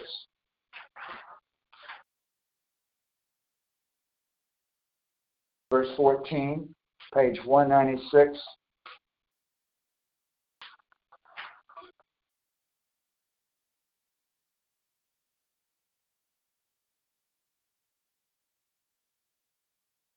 Two Corinthians chapter 6, verse 14. Do not be unequally yoked together with unfaithfulness. For what partnership have righteousness and lawlessness? Or what communion has light with darkness? Or what harmony has Christ with Balaam, demons, or the devil?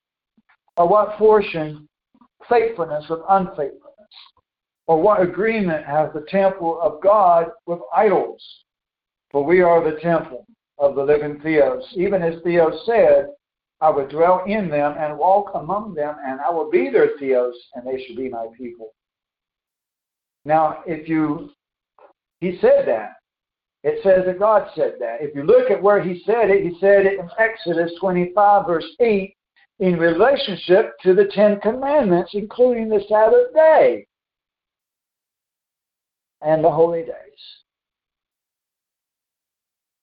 So people need to understand, God does not live in you, and you are not his people, and he is not your God if you're not keeping his commandments. It says, where is it, 1 John or 2 John? That says that if you say that you have come to know me and keep not my commandments, you're a liar, and the truth is not in you. That's a very strong statement. It's hard for a lot of people to believe it, but it's Scripture. They never read it before. You know, it amazes me, all these people that say they've read the whole Bible, maybe even read it 2 times, 3 times, 4 times, 5 times, 100 times, and yet, when they got to that verse, they were not shocked, just like many other verses. When they read it, they were not shocked. It did not change their lives. It did not open their eyes. It did not deliver them from the brainwashing. How is this possible? I tell you how it's possible. They don't have the Holy Ghost of Jesus in them. Amen? Amen. There's plenty of pastors and lay members alike that have read the Bible repeatedly, but they did not have the Holy Ghost. And they read verses like this that ought to make your eyes pop out of your head. It should be like a nuclear explosion. Wait a minute, what did he just say? And they read it and they just kept reading, and they didn't even stop and think about it. It did nothing to them. They read it like it was Kool-Aid. Amen.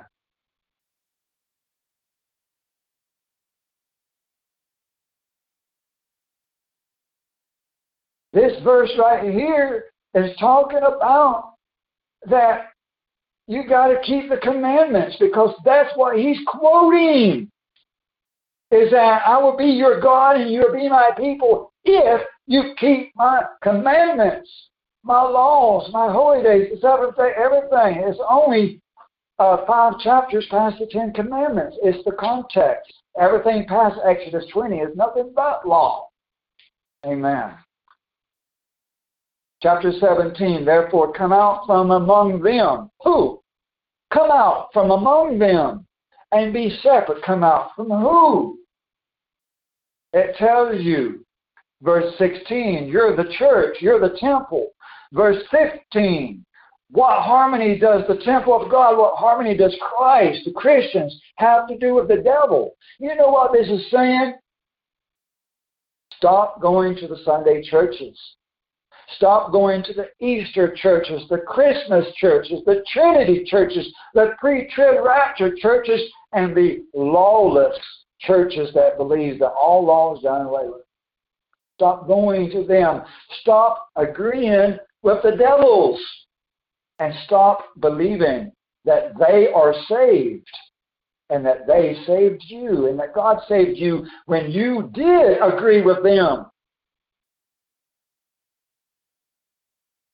It's time to leave Babylon, as Revelation 18 says, come out of her, my people, and be not a partaker of her sins and of her plagues. Time to leave Babylon. Amen. And be separate, says the Lord, and do not touch what is unclean, and I will welcome you. Do you want to be welcomed by Christ? To be part of His family? You have to do something first. You first have to leave the false churches. Amen. Even before you get baptized. Even before you get baptized. You are not welcome in the body of Christ until you're willing to leave the devil.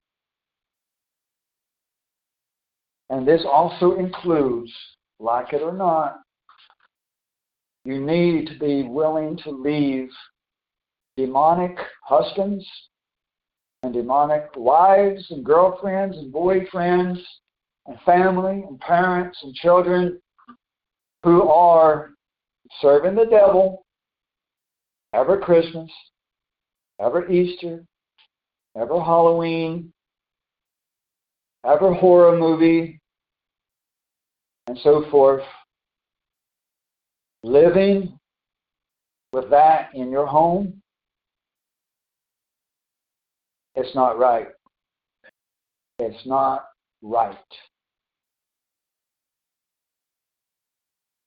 Even if you're married, even if you're not married.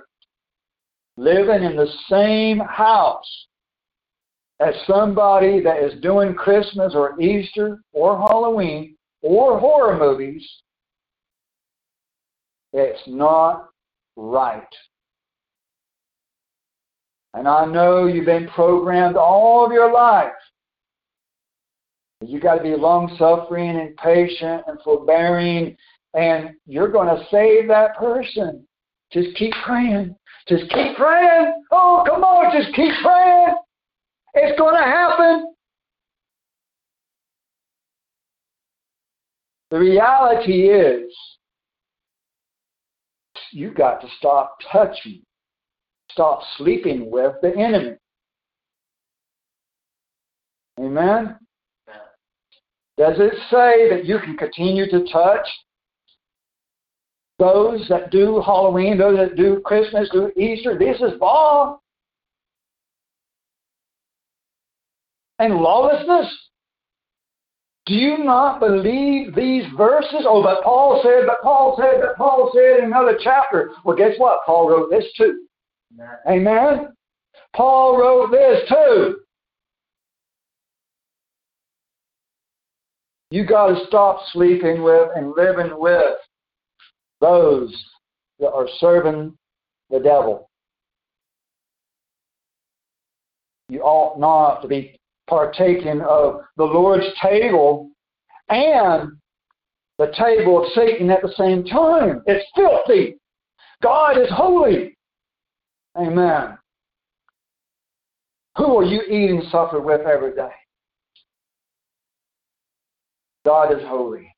Don't you dare take Passover this year until you leave. Amen.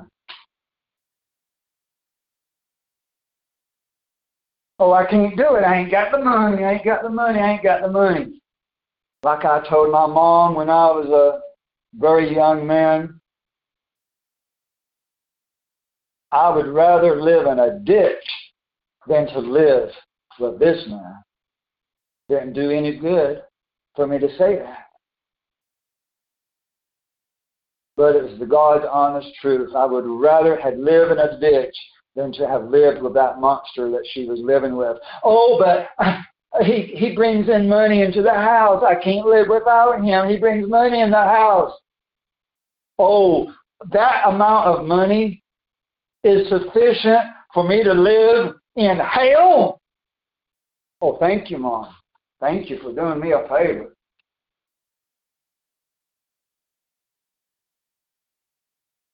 Ridiculous.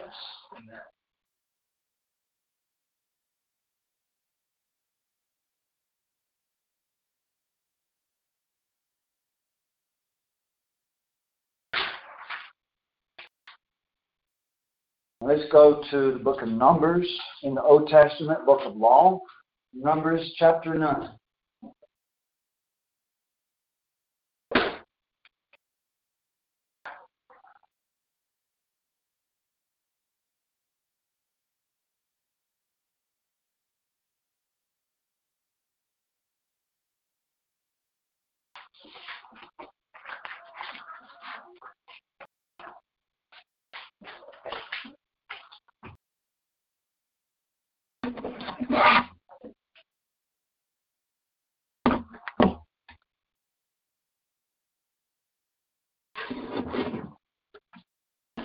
Almost done here.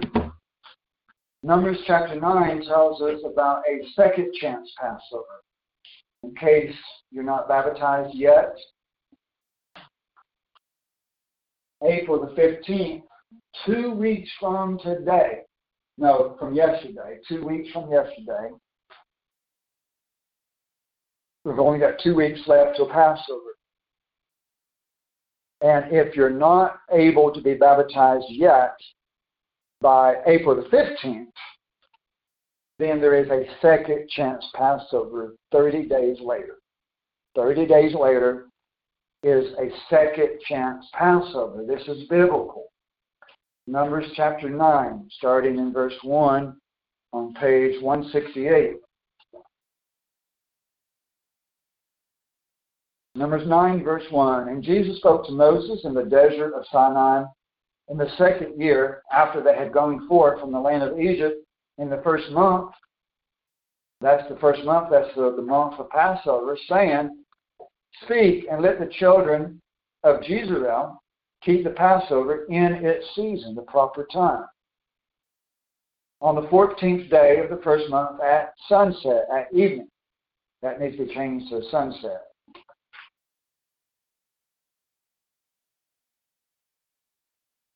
You shall keep it in its season, in its proper time, not any time of year, but in its proper season. And you shall keep it according to its law and according to its ordinance. And Moses ordered the children of Israel to sacrifice the Passover. On the 14th day of the first month in the desert of Sinai, as Jesus appointed Moses, so did the children of Israel did. And there came men who were unclean by reason of a dead body, and they were not able to keep the Passover on that day. And they came before Moses, came at Moses, right in front of Moses and Aaron on that day, on Passover day. And those men said to Moses, We are unclean by reason of the dead body of a man. We had to bury a dead man, or we touched a dead man.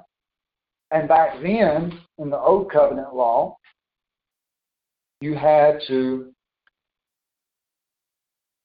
cleanse your body for so many days before Passover if you had touched a dead person. And they didn't have time to do all of the washing. So we therefore fail to offer the gift of the Passover offering, because you're supposed to give an offering to God financially every holy day. in addition to your regular tithes every time you get paid, you're also supposed to give a free will offering every holy day, and also sacrifices back then, which we don't do now. And they were not able to do the sacrifices or to give anything to the altar of God because they were unclean in its season, not able to do it in its season in the midst of the children of Israel. Verse 8, Moses said to them, stand there, and I will hear what charge, what command that Jesus would give concerning you. And Jesus spoke to Moses, saying, speak to the children of Israel, saying that whatever man should be unclean by reason of a dead body or on a journey far away, so not only for the reason of touching a dead body, but even if their journey is too far to arrive at the church place where the church is having the Passover ceremony, if it's too far to get there on time, is another exception, another reason. Among you, or among your posterity, among your children, he then shall keep the Passover to Jesus in the second month on the 14th day. So that would be 30 days later. In the evening, after sunset, they shall offer it with unleavened bread and bitter herbs shall they eat it. Now, the old covenant said you had to eat a lamb and the wine and the salt and the bitter herbs. But we don't do any of that now except for one sip of wine and one bite of unleavened bread. Because if you was to eat a lamb on Passover evening, today in the New Covenant time, what you're doing is going back to Old Covenant time. And Old Covenant customs and traditions and ordinances that are done away with when you're doing a lamb or sacrificing or eating any particular animal for the purpose of Passover communion. Christ is the Lamb of God, and we are eating and drinking his body, his blood, symbolically in that Passover bread and wine.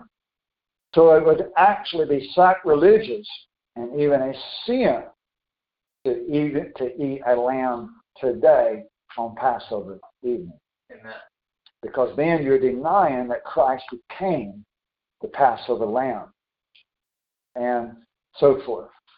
You've got to treat it seriously in a New Covenant fashion. And we no longer need to do the bitter herbs, okay? Because the bitter herbs was just some symbolism that you would put that on top of the lamb and other different things. We don't have a lamb to put the bitter herbs on, okay? We don't have to do any of this. Did you hear anything about Jesus doing the bitter lamb? The bitter herbs? No. Now, he did, though.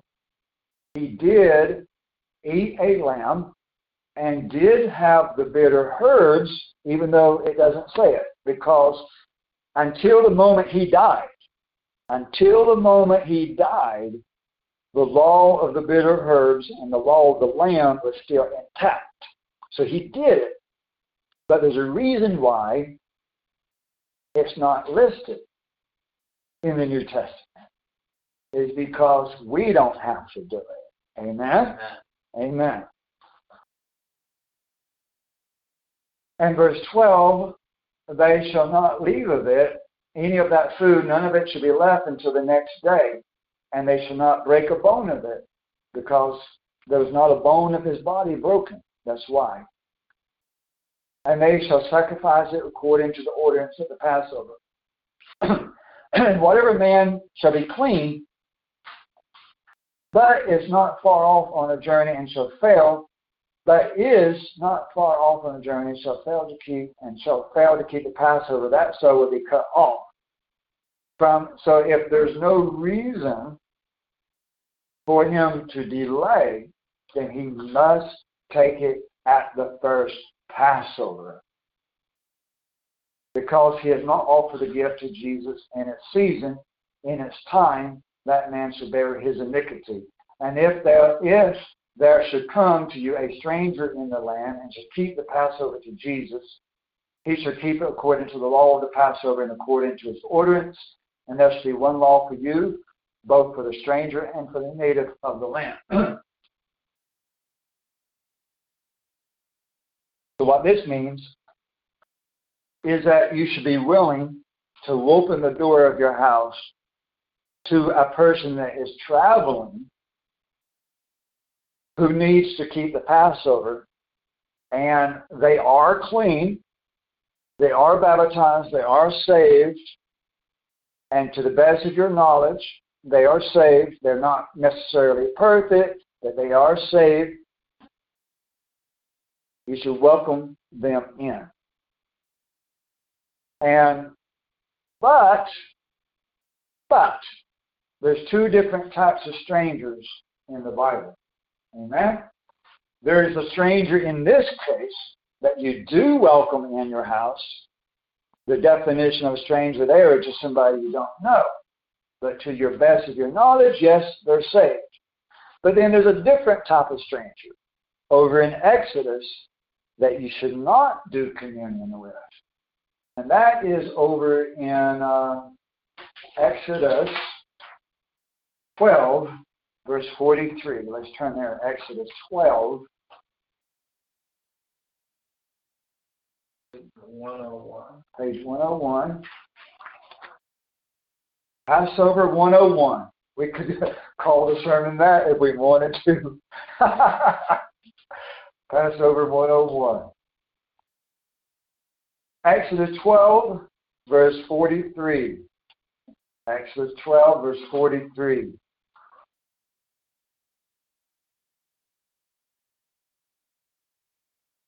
And Jesus said to Moses and Aaron, "This is the law of the Passover.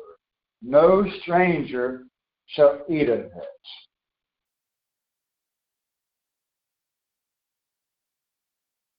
Verse 44, "And every slave or servant bought with money, him you shall circumcise, and then he shall eat of it."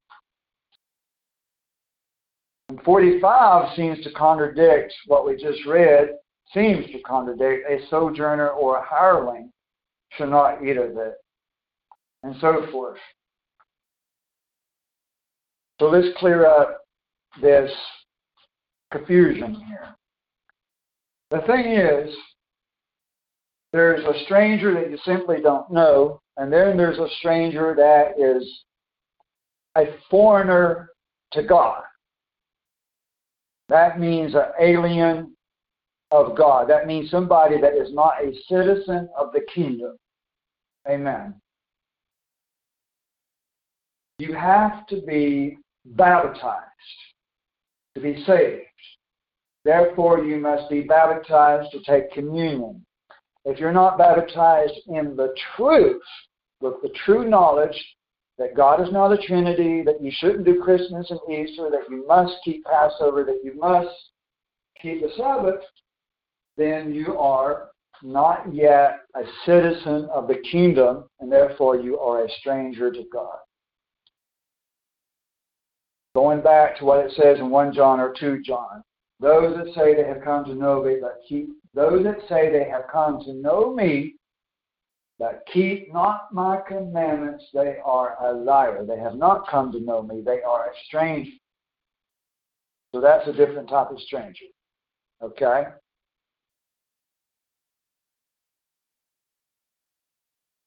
But as far as the sojourner, that's something you have to be extremely, extremely careful about. And I think that's why there seems to be a contradiction there. Is that it would be wise not to keep the communion with somebody you don't know, you never met them until that day. Amen.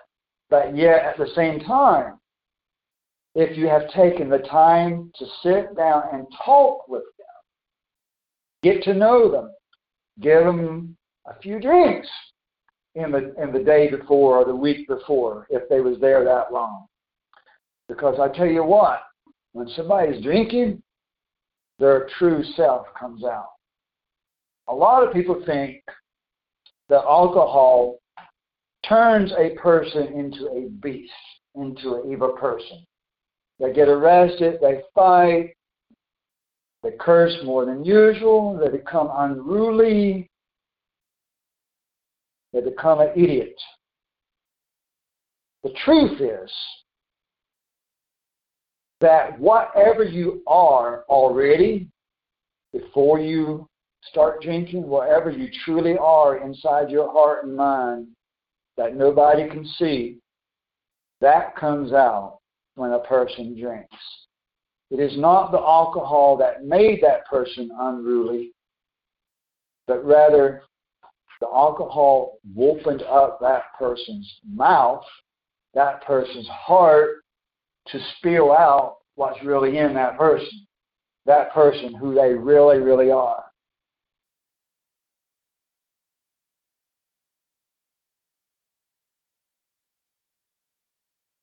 You really, really, really want to know a person, what they're really about, give them a few drinks. It is the truth serum. Amen? It is a truth serum. I'm just telling you the truth. You may not like it, but that's the truth.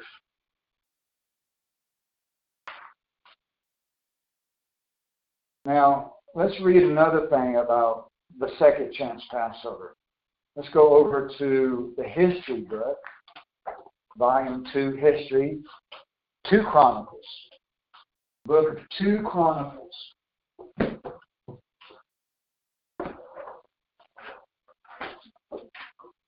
Chapter 30. Page 201 in the history volume, 201. 2 Chronicles 30. And this is the last passage we're going to read according to what I know right now. 2 Chronicles 30, verse 1.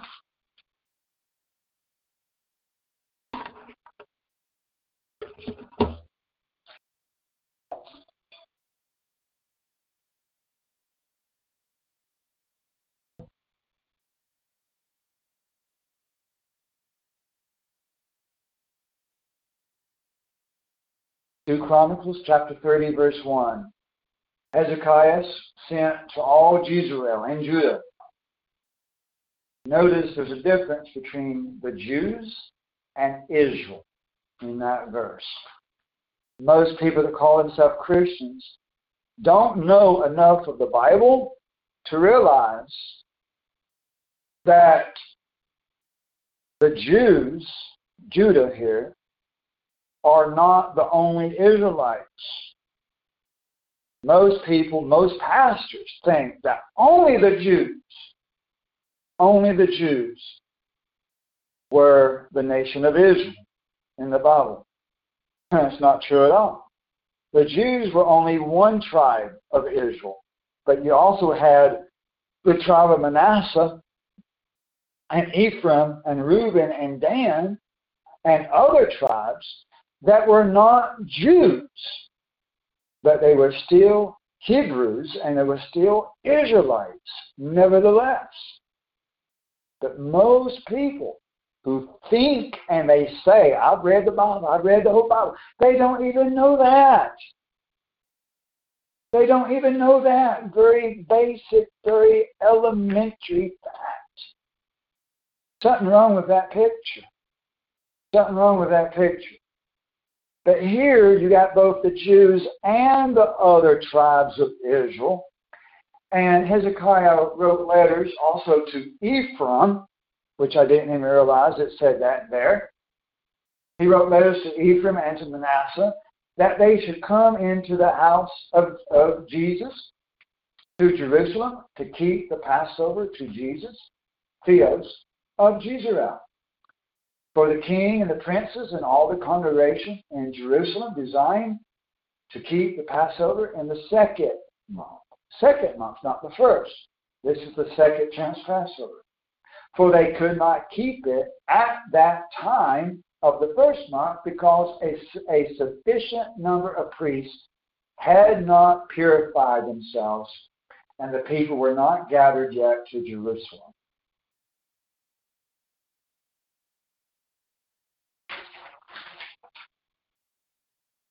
And the proposal pleased the king and the congregation. And they established a decree that a proclamation should go through all of Jezreel, from the town of Beersheba to the town of Dan, or to the tribe of Dan, one or another, and they should come and keep the Passover to Jesus, Theos of Jerusalem, of Israel, at Jerusalem. For the multitude had not done it lately according to the Scripture. And the post, the letters, that means the letters, went out to the people. Now let's skip down to verse 21.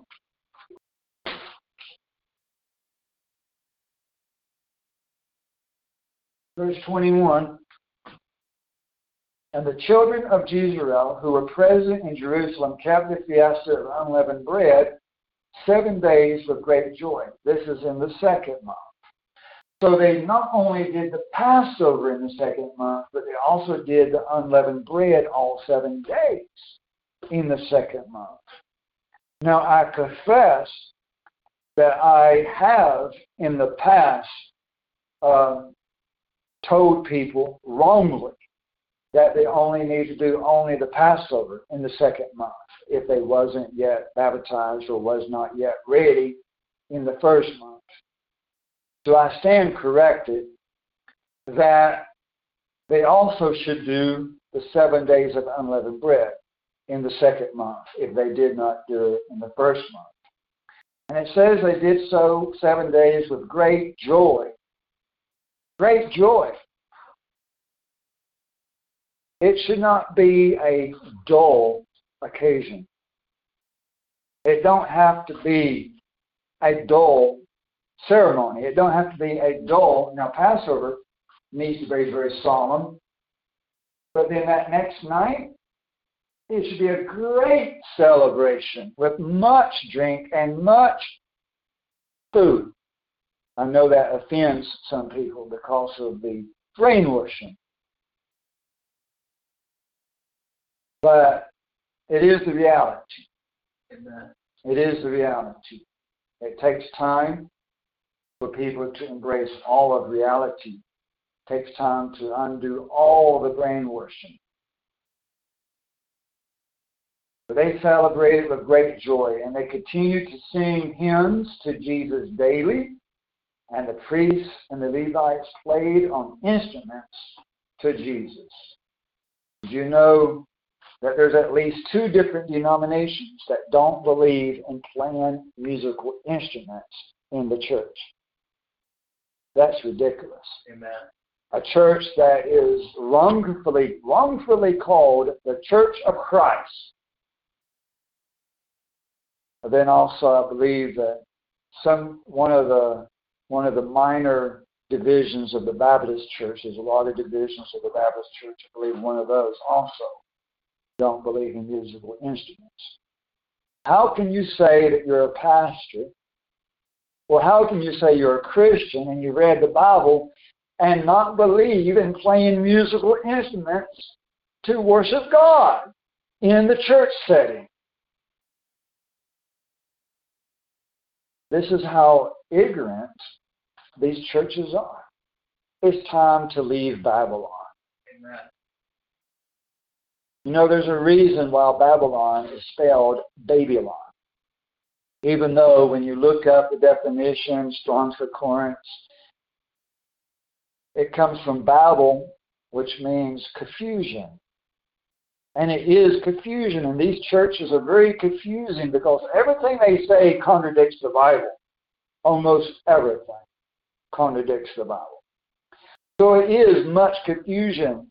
And because there's a lot of different, I don't know how many different Baptist churches there are. You got the Primitive Baptist, the Southern Baptist, and all kinds of other Baptists, the Free Will Baptists, and other Baptists. They're so divided, it's very confusing. So much confusion. But there's another reason. And that is a baby. It's spelled Babylon. It comes from Babel, but it's spelled in our modern times in English, Babylon, and there's definitely a reason. It's because babies babble with their mouth. Blah, blah, blah, oh, you blah, blah, blah, blah, blah. They babble in their language as babies, like a lot of Pentecostal churches with all that gibberish. Don't get me wrong, I definitely believe in speaking in unknown tongues. It's in the Bible. The New Testament says, forbid not speaking in tongues. I believe the Bible. That's what it says. Do not forbid speaking in tongues. We definitely should not forbid speaking in tongues if it's true speaking in tongues. If it's true speaking in tongues. But if somebody comes in here just babbling a bunch of gibberish, and it's not true speaking in tongues, then it's my job to tell them to shut up in different words. Amen. And all this confusing doctrine and all this legalism, children, they have a lot of ignorance. Amen. Babylon is nothing but ignorance. Children don't have the capacity of understanding things. Amen. Certain things. You have to be at least 7, 8, 9, 10 years old to start understanding some of the basic things about the Bible. Amen. And really, if you really think about it and be honest with yourself, you really need to be at least 12, 13 years old, at least 10, to really even just start really understanding these things. You know, a 5-year-old, these people that say that they're saved when they're 5, give me a break. A 5-year-old does not understand. They barely understand the difference between yellow and red almost. That's about all they do understand, the difference between yellow and red. Anything beyond that, they can't understand much. You have to have some ability to understand Scripture. Amen.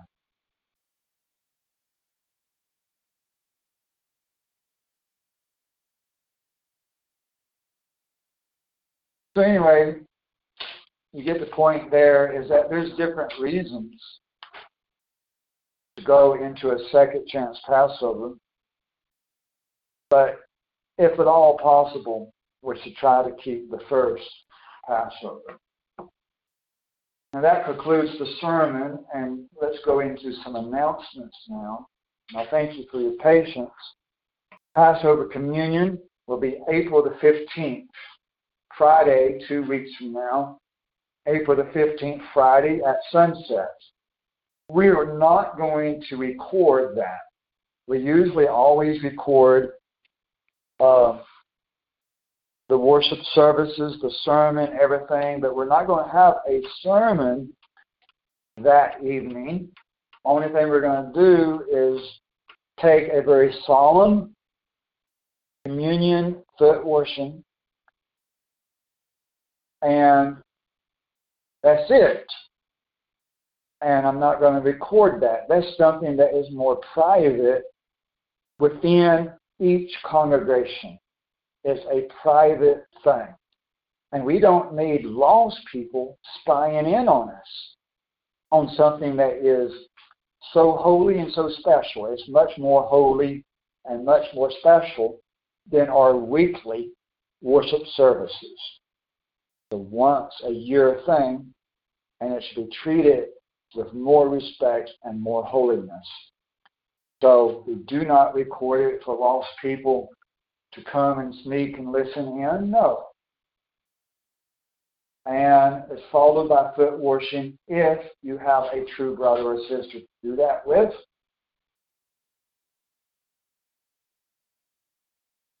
and you do your unleavened bread, and then you continue eating unleavened bread for the next 7 24-hour periods, beginning at sunset of Passover evening. 7 24-hour periods of unleavened bread. You also continue to eat everything else. You're not fasting from all other food. You can continue to eat your fruit, your vegetables, your meat. You continue to eat as normal, except for you are abstaining and fasting from leavened bread. Leavened bread. You don't have to worry about yeast and baking soda that's in soup and drinks and other stuff like that. You only need to boycott, abstain, fast from leavened bread products. So that's crackers that have baking soda or baking powder or yeast. Maybe some of the cereals would be a bread product that might have some yeast or something in it, but most of your cereals probably won't have that, but maybe some of them do. Cakes, bread, sandwich bread, stuff like that, cornbread, biscuits, stuff like that are things that we'll be fasting from. And in addition to fasting from the leavened bread, you also are eating, in addition to eating other foods, you are also eating the unleavened bread every day, at least one bite. If you want to eat a lot of unleavened bread, that's okay for those next 7 days. You can eat as much unleavened bread as you want during those next 7 days. But at least one bite of unleavened bread each day, each 24-hour period. And you can continue also to finish the wine that's left over from Passover evening as well. Passover communion, you only take one piece of bread and one sip of wine for each person. Then you're going to have the rest of that wine bottle left over, and it would be fully acceptable and preferred and good to continue to finish that bottle the next night or two. Would be perfectly fine and acceptable.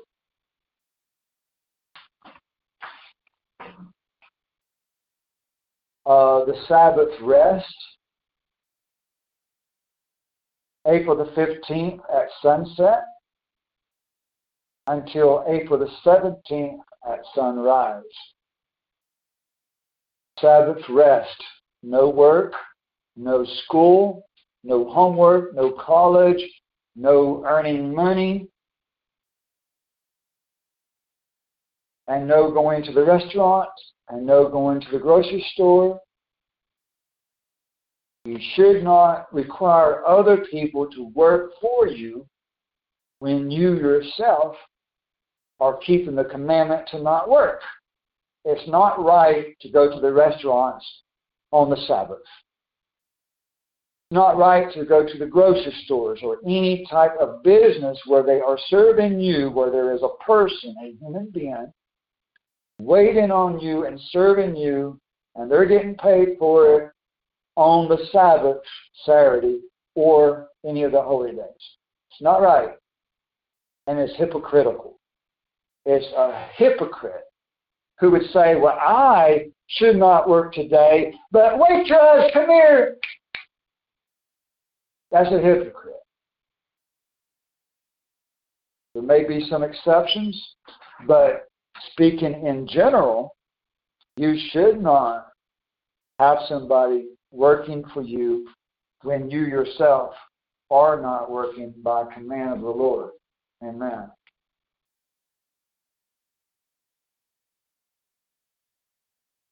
So Sabbath, April the 15th, sunset, until April 17th, sunrise. Also, April the 21st, Thursday, April the 21st, Thursday, at sunset, until April the 22nd, Friday at sunset, plus your normal weekly Sabbath. We have an unleavened bread, communion bread recipe, and other details of how to keep these days and what to do and what not to do is already listed on the website on the Passover article and the other article about the 7 days of unleavened bread. So please, before you send me any questions, before I get questions from Frank and Diane and Sue and Henry and Ralph and somebody else and someone else and someone else and someone else, before I get all these questions, please take the time to read the articles about Passover and unleavened bread, because it's already explained for you. It's already written out in great detail. All you got to do is slowly and carefully read every word on the page about Passover and every word on the page about unleavened bread. It's just 2 articles. And if you read those 2 articles, I am sure that every question you have is already explained there. It's very much in detail with Scripture, what to do, what not to do, even a recipe for the bread. So it's there for your convenience. I have already laid it out on a silver platter. I don't mind serving you and helping you, but please do your own homework first. Do your own homework first. Read the Bible. Read Exodus. Read Leviticus. Read Matthew. Read these passages that are talking about Passover and unleavened bread. Read those in your own Bible and pray and think and use some common sense before sending me a question. And then after you do all that, if you still have a question, there is a search box on the bottom of the page, on every page on the website just about. All you got to do is go to the bottom of the page on the website, pick a page on the website. Go to the bottom, there's a box down there, and type your question in that box, or a word or 2 in that box, and look for search results on the website where the answer might already be. And look at Bible verses, pray and study. And then if you still have a question, I'm here for you. I am here for you. I do want to help you. But I really don't want to treat you like a baby. And I really don't want to spoon feed you. I would rather for you to exercise maturity and responsibility and read these scriptures and cross-reference verse with verse with verse and read the articles and do your homework. I'd rather that you do it that way, because that's better for you and your relationship with the Lord, in addition to the fact that it takes a lot of my time to answer the same question for multiple people. Anything, Brother Gerald, you'd like to add?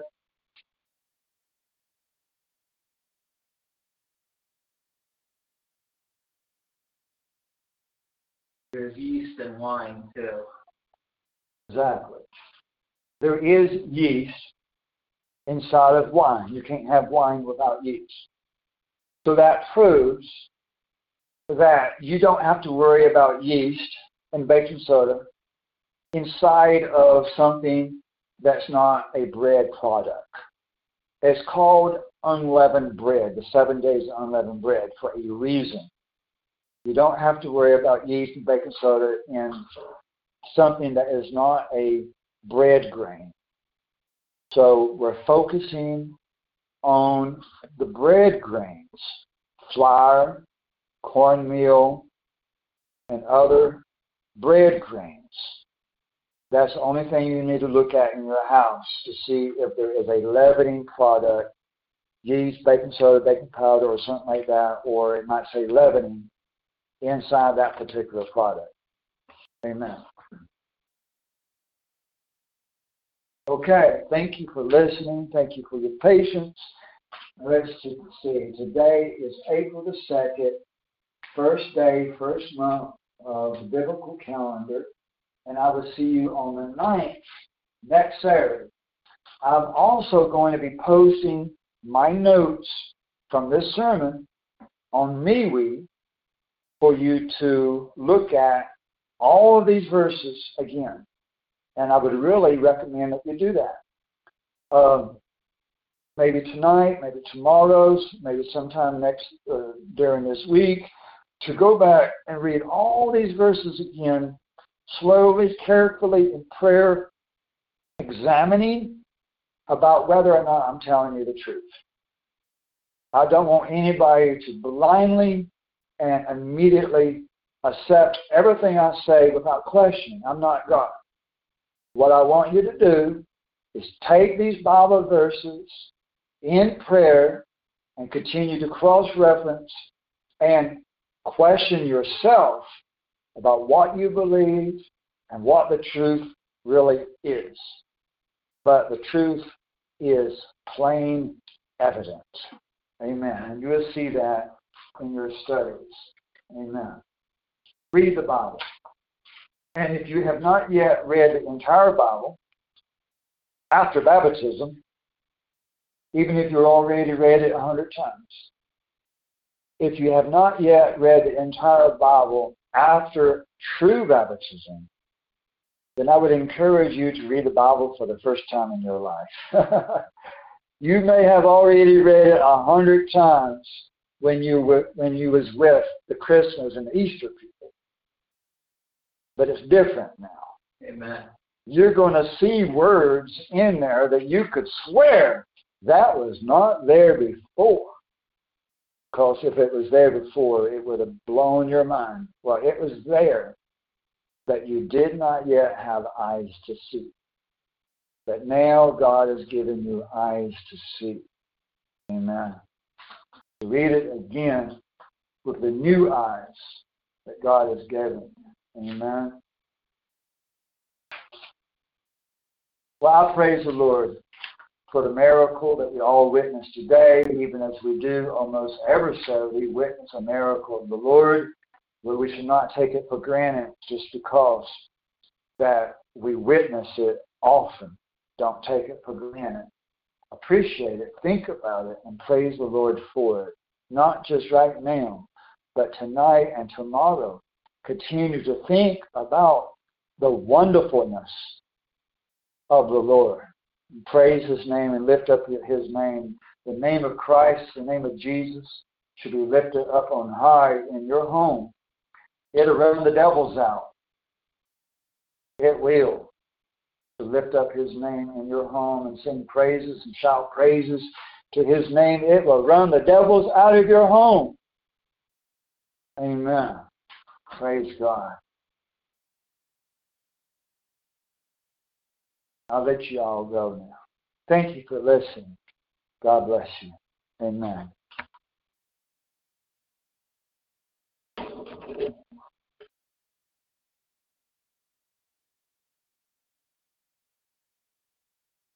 Hey guys, it is Ryan. I'm not sure if you know this about me, but I'm a bit of a fun fanatic when I can. I like to work, but I like fun too. It's a thing. And now the truth is out there. I can tell you about my favorite place to have fun. Chumba Casino. They have hundreds of social casino style games to choose from with new games released each week. You can play for free anytime, anywhere. And each day brings a new chance to collect daily bonuses. So join me in the fun. Sign up now at ChumbaCasino.com. No purchase necessary. VGW Group. Void where prohibited by law. See terms and conditions. 18+.